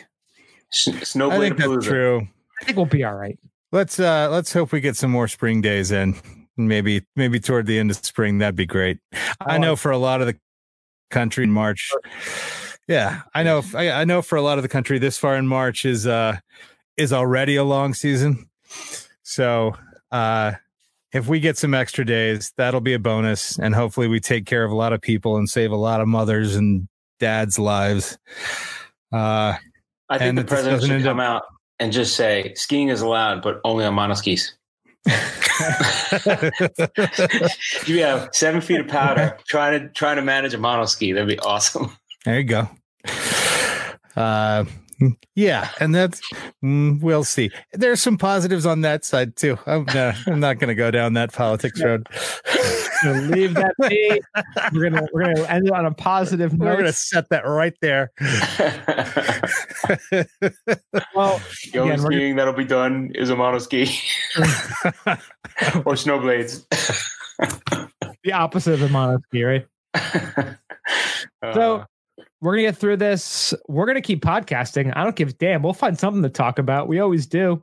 We can just podcast in quarantine. So it's just good. Keep checking in with all of our friends. So like every week we'll be like, all right, what are you up to? How are you quarantining? So this could be like Quarantine Chronicles. And as we get, and as the, especially up here, as the snowpack gets a little more solid, we'll see a lot more, a lot more skiing opportunities off piste. Right now, we just have a really weird snowpack where the weak level is 6 feet under the surface, which is that's when it's super dangerous. When that weak surface gets down to like 1 foot under the surface, then it gets a lot more, palatable. Yeah, so we'll have a lot more opportunities out here. You know what? I know your local ski guide. If you guys want to look it up online, there's a ton of ski here up in British Columbia, Colorado as well. Colorado, I'm not sure, but you'll have a bunch of people that do know what they're doing. And if you go out there and you do decide to ski, go out with a guide, pay a guide. If you're not going to pay that lift ticket, pay a guide. They'll take you where you need to go. They know the snowpack. They know what's going on out there in the backcountry, and they can help keep you safe. So just don't do it by yourself if you don't know what you're doing. So right now you're with the kids and you're quarantined. Well, you're kind of like in the house, right? Yeah. How about sledding? We've been sledding today. There's a great little sledding. There's tons of sledding hills here in the area, but there's a fun like free sledding hill not too far from us in Tahoe City. My daughter cross country skied this year, so she knows how to cross country. So we've been doing that, and we can do that right down the road. And my younger son can just kind of scramble along and play in the snow. Lots of opportunities to enjoy the snow. Just not for me at the moment. Everybody's got to stay in shape. Like gym's closed, and I thought today I was like, oh, I'm gonna go to the gym. Like, oh fuck, I can't go to the gym. I guess I could go. I have a trail by me, so I could run or bike on the trail. I'm like, I hope they don't close that down. But what's everybody gonna do? You gotta keep healthy. Yeah, I'm saying to Andrea, this summer is gonna be awful on the beach. All these folks that used to be would be working out. They're just sitting home watching Netflix, eating Doritos. Melanie's already got the idea in her head. We're gonna get the Peloton bike. There's a 90-day trial. I'm like, Love it. Don't get the fucking Peloton bike because we know we're not gonna return it. You're not going to return it. And we're gonna forget. And it's gonna be a $2,000 thing sitting in there. Like, no, I don't. Like, let's just go out and ride a real bike. We could do that. Skier's Edge. I'd rather do a Skier's Edge. To get a Skier's Edge. I know it's going to happen. That fucking Peloton bike's going to end up here. And I'm like, God damn it, we should return it. And you're going to get a second one. Because like, well, we can't have one. We both want to do it at the same time. There's going to be some clause, like some little exclusion where you can't return. I'm like, does Costco have a 3-pack of them? Probably. 3-pack of Pelotons. Chuck it in the back. Yeah.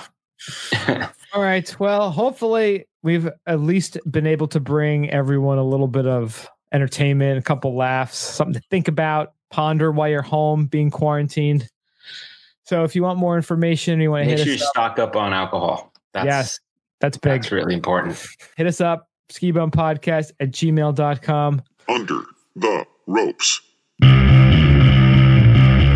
So this is something that I've always been fascinated by. How much would you pay to watch movie that's in theaters on demand? And this is something that the folks at Barstool posted this week. And well, I you know can't go through a movie now anyway, which all leads theaters are closed down. into that. So Yeah. This is a good time to think about this question.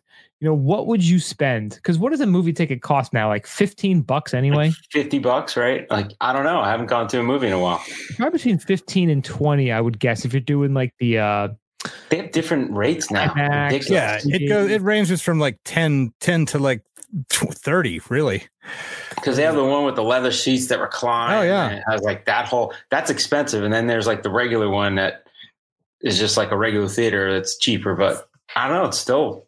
And then you got to get out. You got to go over there. Like, I'm glad they closed down. I don't want to see anybody.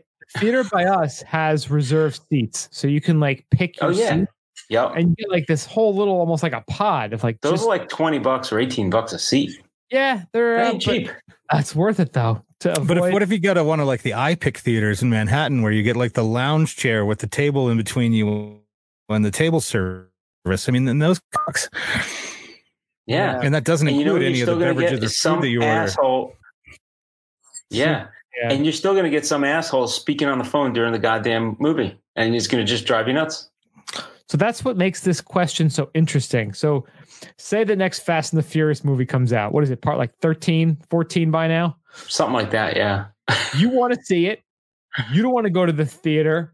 How much would you pony up to have it on demand at your house? $675. $675. No, $6.35. That's what I got in my body. Because I'll either steal it from the online. No, I don't know.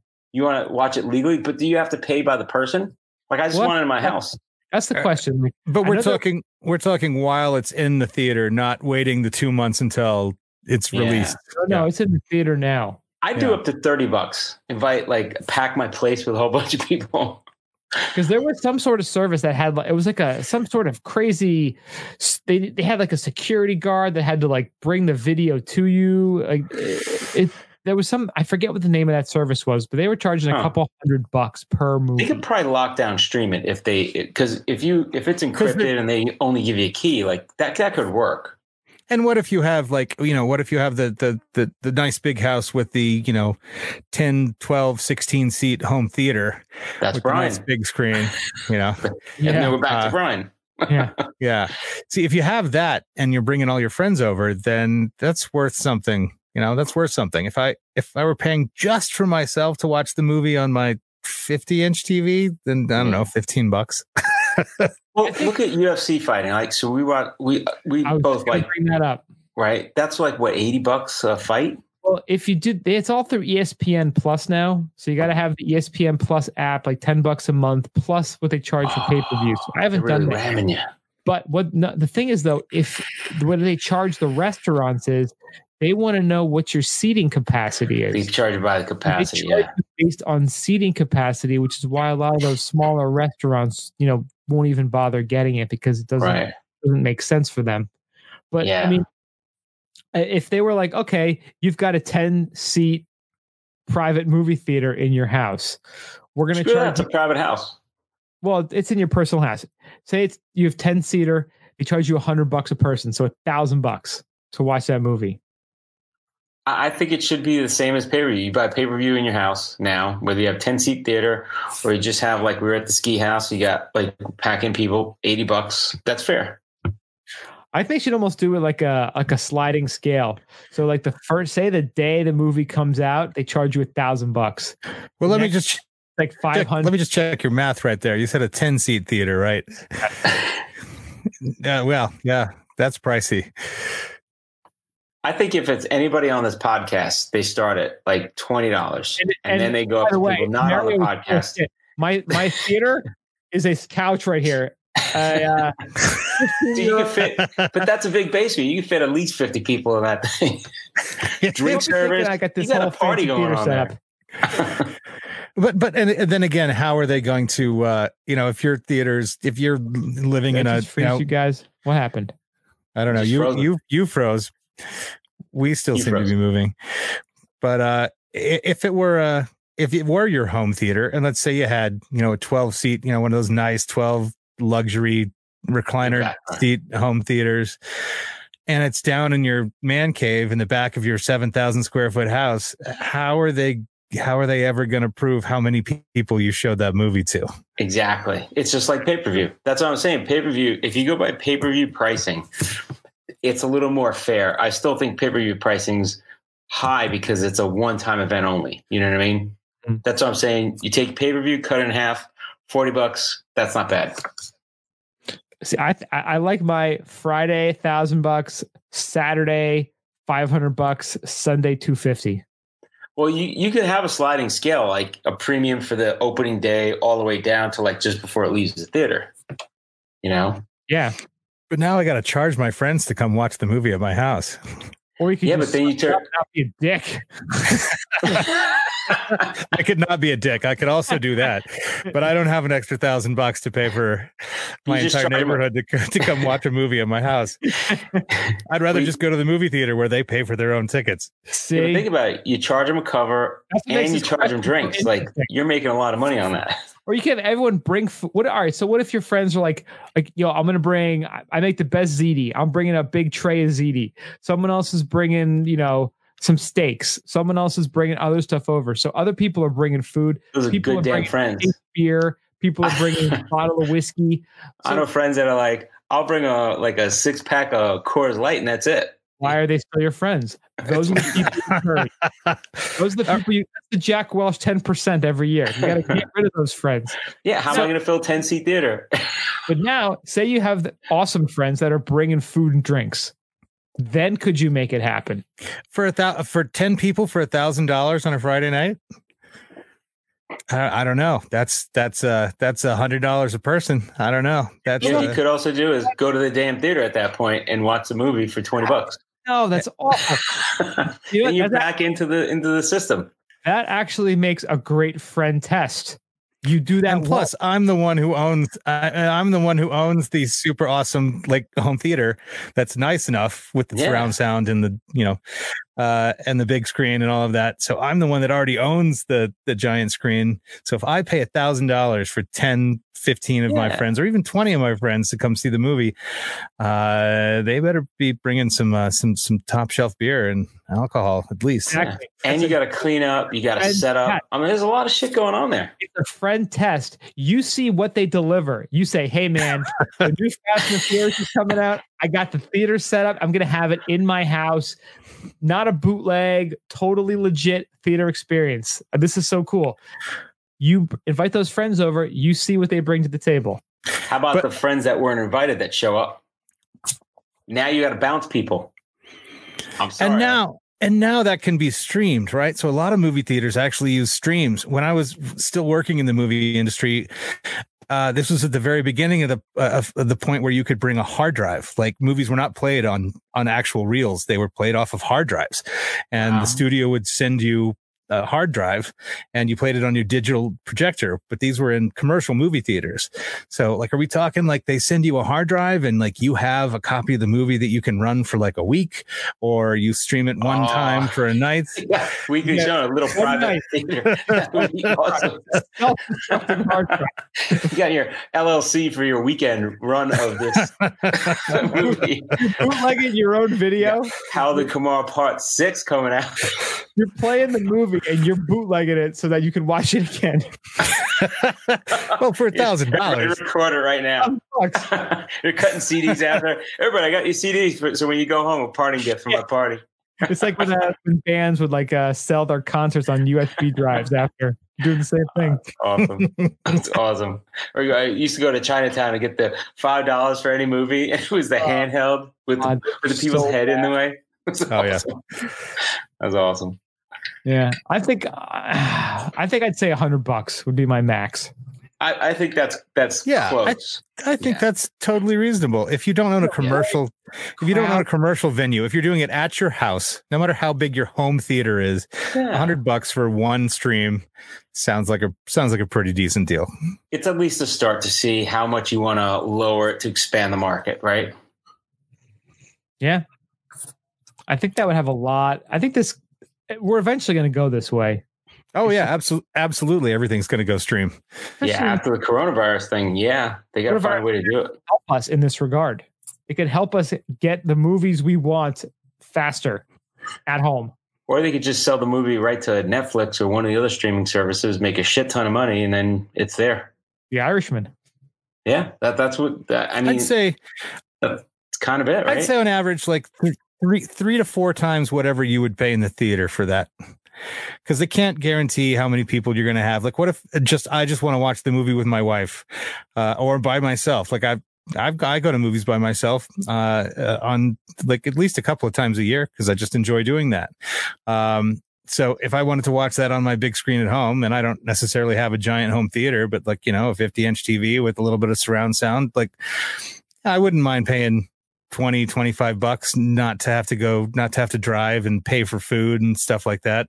Yeah. So rather than paying like for a $15 ticket, I'd pay for a $25 ticket. But how are they going to regulate how many people are going to see that movie? That's the hard part. Right. This is a green initiative. You always wonder why like the movie houses don't have their own streaming service, because it's too much to maintain. So I think they probably should just sell it to another service. You can't. They're not going to be able to, even after coronavirus, it's going to be hard to have a whole thing where you just have people sit in a movie theater, large theater anymore. I think it's going to be different. Yeah. Plays are going to be different. Think about that. When was the last time you went to a Broadway show or something like that? That's going to be all changed. The opera. Well, I hope it won't be changed for the long term, because my degree is actually in theater and I have tons of friends on Broadway. And I love going to theater, but how's it? I hope in the long term that's not going to go away. If we can't have, because if Broadway goes away, then every stadium sport goes away. It's kind of the same thing. Yeah, hopefully they find a way to check you as you're going in, which you would have thought they would have had some method to do that anyway.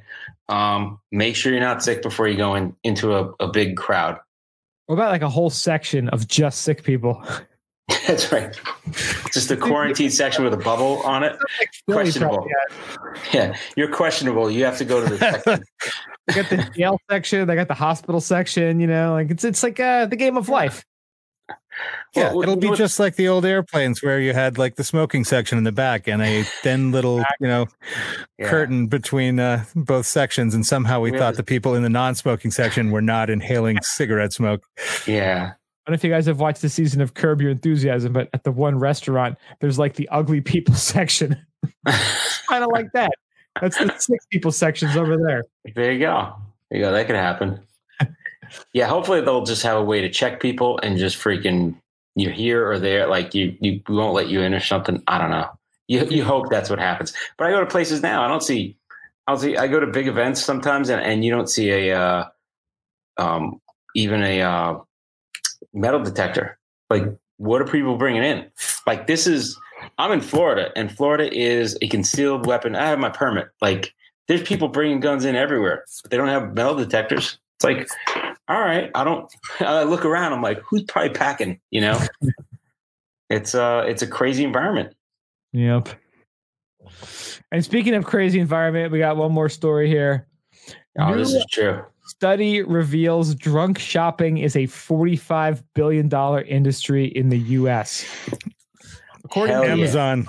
new study, Americans spent $44.9 billion on drunk purchases in 2019. Damn.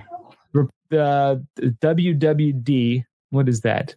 That's some website. They reported that the average spending on drunk purchases has increased from $675 to $768, although the percentage of those partaking in drunk shopping is down from 26.4% to 22.9% over the past year. The survey points out that food and alcohol are the most common drunk purchases, followed by shoes, clothes, accessories, which account for 36.9% of drunk buys. Men are more likely to purchase shoes, clothes, and accessories while inebriated, with 45.4% making drunk purchases compared to 20.2% of women. Wow. Yes. So Well, I like the fact that like a lot of people are buying alcohol online while they're drunk, right? So you're like, hey, Amazon does like 2-hour delivery or 1-hour delivery, depending where you are, of alcohol. So I find that surprising that alcohol is a part of drunk purchasing expenses. I feel like you've already covered that. Well, you know, a lot of people are actually really lazy. They're like, I don't want to move. I'll just order some alcohol to get delivered, you know? Yeah, I mean, I know that's the thing. Like living in New York, I know that you can have alcohol delivered, but is that like, that's not like an Amazon thing, right? Can you, I mean, maybe wine or. Yeah, they deliver out of Whole Foods. They deliver, you could go on and go to Amazon Pantry. And if I'm down here, I was looking at Amazon last night and they have the whole pantry. They're like, yeah, you could buy alcohol through it. But is that a case of like, I'm already drunk and don't want to drive to the store, but I want more alcohol tonight? Or is that okay? 2-hour delivery? Yeah, or you have friends over like, 2 hours. Oh, shit, I forgot to buy. By the time you get there, you pass out. Yeah. Yeah, like I'm already drunk, and if I'm ordering alcohol now, is it for right now or is it for like next week? Like, well, let's say your friends show up, right? And everybody shows up, and then like Brian shows up or I show up. They're like, oh fuck, we need more alcohol. This guy is going to drink us out of house and home, you know? Then the guy who just showed up needs to go back to the store and bring some alcohol. That's usually that's our generation. Millennials are like, oh, that guy orders and then he waits for the order. That's about, I don't know. When we were hanging out with Nick, Brian, that was the funniest shit. He's like, he's in Seattle. He's like, oh, they'll be here in an hour. So he ordered like gin and something else. I was like, damn, they were there in like a half hour. It was great. Yeah, it worked out pretty nicely. Yeah, I used it once in New York, and I think it was like New Year's Eve or the night before New Year's Eve. And my wife was at the hospital and I was home with the kids, and like it was time to put them to bed. There was no chance I could take them out or put them in the car to go pick anything up. And there was nothing in the house. And I was like, oh, right. I like paid like $35 for a $9 6-pack or something. Oh. Well, Brian, you were up in the Buffalo area recently, and you see how people drink. When I went to college there, there's North Main Liquor in Buffalo. You called them up. They sent the dude over. You had it delivered to the upperclassmen's room, gave them the money, and they bought it for you, and it was great. Had a whole illegal liquor distribution thing going on. They were there in like, allegedly. They were there in like 2 hours, and that was before the internet. They were like, yeah, sure, we'll deliver. It's a thing of beauty. So have you guys made disclosure? I wasn't already drunk when I ordered the $35 like 6-pack. It was because I wasn't drunk that I ordered the $35 6-pack. See? So you guys have like a drunk purchase that you want to share? Oh, geez. Okay, yesterday I almost bought season tickets for the Bucks. Because they announced Tom Brady, and we have friends that have season tickets for the Bucks, and like, oh, they're not that expensive. So I call up their concierge that's dealt with them, and they're like, oh, they're $1,400 a piece. I'm like, get the fuck out of here. She's like, do you want to buy them? I'm like, I do, but I'm drunk right now, and I'm gonna wait because it's St. Patrick's Day till tomorrow. And I didn't call him back today. So that was my almost drunk purchase. Mm. But I was that close to pulling the trigger. I think my wife and I maybe booked a trip to the Dominican Republic when we were both drunk. Nice. That's pretty good. But nothing super silly. You know what, though? Sometimes the booze kind of just like pushes you over the edge where you're like, yeah, just do it. But were you thinking about that before you got drunk and just pulled the trigger when you were drunk? Or was it Probably. a whole organic, we're hammered, let's just book it? I don't think we were hammered to be fair, but I think there's been I think vacations are what my wife and I accidentally, not accidentally, but decide just, like you said, the filter's removed. So we've been thinking of here's a vacation. We're just like shopping around and looking on the internet. Oh, here's a deal on a trip to the DR, or here's a deal on a trip to Squaw. Sure, let's just do it. So yeah, I think there's been some alcohol fueled vacations that we've booked. Nice. That's not too bad. How about you, Brian? What'd you book? Well, last January-ish, we were doing a podcast, and I think I had like 3 or 4 margaritas during it, and I bought a pair of Air Jordans that I wanted, but I just nice. I was like, I don't need another pair of stupid $200 sneakers. You bought sneakers online while you were drunk. $200 pair of Air Jordans while I was drunk during this podcast. So not this particular one, but this podcast about a year ago. And to be honest, I do not regret it one bit. I think they're awesome, and I love them. I think my drunk purchases are always after the podcast, for the podcast. So like the Vice boxes and shit like that was all drunk after the podcast. I think I've maybe made a couple of alcohol fueled purchases after your podcast as well. Nice. Not appearing on your podcast, just listening to one. Right. See, so you should tell your sponsors that. I wonder how much we're contributing to the economy.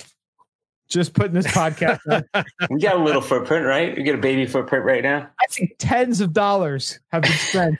Tens, dozens of dollars. Perhaps we've broken the 3-digit mark. I think you have. I would be pretty confident saying that you have upped someone's economy by at least $100. That's right. I bought the Peter Vogel chicken hat online Amazon. I think during the podcast when I was drunk. That's a pretty good one too. Yeah. People aren't buying chicken hats sober. That's for sure. Yeah, and they know, they're like, oh, this guy's drunk, but we'll make it a nice chicken hat, And then you get it like, fuck, I don't know, I don't remember ordering this. And then you're like, buy a refund. Tipsy Elves podcast purchases. I think that's got to be up there. Tipsy Elves, yes. I bought the reindeer screwing on the sweatpants. That was hammered during the podcast. Again, it's so pornographic. I can't wear them out anywhere. Does anyone buy anything from Tipsy Elves without being a little drunk? Yeah. But they're so potentially offensive. Like, so the last time I went to a cold area, it was for a hockey tournament. Now I'm around all 12-year-olds for the tournament and all their parents. I can't roll out in those reindeer fucking things. And Melanie's like, "Oh, those are hilarious. You should. They'd love it all." I'm like, I just can't. I just can't do it, man. You could have. Just wouldn't be invited back.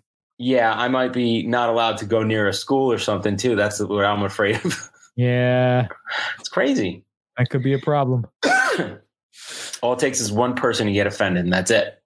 One goddamn person. Yeah. If it wasn't a kids' event, I'd be rolling all over that place. But just saying. You know what? Maybe after this quarantine situation, people I'm just hoping that maybe after this quarantine situation, people will be less offended by the little stuff in life. Yeah, exactly. Well, actually, it brings up a good point. During this quarantine situation, how many more drunk purchases it's going to go up online? Oh yeah, we're going to see. I mean, I can say this is true for me. We're going to see some. I'm not having any kids anymore, but I think we're going to see a baby boom coming 9 months from now. That's right. Oh yeah, next like December. The baby stats are going to come out. I think we're going to see a holiday baby boom. Corona babies. Yeah, all the Corona babies. That's going to be Quarantina. Bunch of, Quarantine. That Quarantine. ought to be a real name. That's the best one I've heard so far. I like Quarantina. Yeah. That's going to be a real name. That's fucked up. Quarantina and Quarantom. Corn Tom, yes. Oh, man. I think we're definitely going to see that.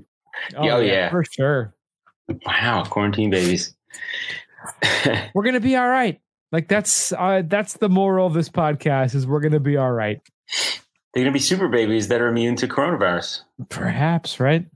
Maybe.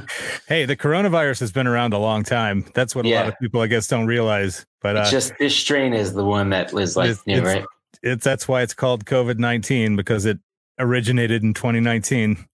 Well, it's funny. Everybody's making a whole big deal of the can of, was it Lysol has on it, protects against coronavirus. Like, oh my God, look at this. Yeah, if you look it up, it's like because coronavirus, that type of virus has been around for a long time. You know, that's why they put it on the bottle. Yeah. It's not like they were magical, like, you know, had this forethought to say, hey, coronavirus, because that's going to be around. Like, they're not that smart. It's not new. It's just like a new flu. It's like the H1N1 was back in 2009, 10, sometime around there. Yeah. It was just another strain of the flu that was particularly immune to antibiotics and spread very fast. So, hey, this is a dry run for some real shit that can just kill us, like Ebola plus or something like that. You know? Yeah. I mean, it's a dry run for what would we do if that shit broke out. So I don't know. I like the fact that everybody's going crazy and trying to figure out how to stay safe. But we're gonna be all right. That's the moral of the story. We're gonna be all right. Yeah. So Hunter, thank you so much for joining us and for giving us a little perspective on what things are looking like and what could potentially be a pretty dynamite in your multi-feet of POW. Yeah, that you're walking through. Where you're at right now. You should take video of you walking through POW being like, this is me getting POW today. Oh, I've got some. I'll tell you what. I'll after we get off tonight, and after I put the kids to bed, I'll post a whole string on Instagram. So if people want to go check out what it's been looking like up here and what it looks like at Squaw when it's under 7 feet of powder and completely desolate, check out the feed sometime tonight or tomorrow morning, and I'll give you all the pics I have from just how ridiculous it is up here right now. Yeah, nice. Follow at Hunter the Snow Dad, all one word on Instagram to check out that goodness. So yeah, thank you so much for joining us, Hunter. And thank you everybody for listening. We really do appreciate it. Check us out, skibumpodcast.com. Send us an email, skibumpodcast@gmail.com. We're on the socials, Instagram, Twitter, Facebook at Skibump Podcast. We also have the shop on the site, skibumppodcast.com/shop. Find us on everywhere else, YouTube, iTunes, Stitcher, Spotify. We're there. Thank you so much for listening. Stay safe. Stay quarantined. We'll talk to you guys next week. Stay safe and stay high and stay polluted. Stay safe, guys. Get out there and ski if you can. We'll talk to you soon. See ya.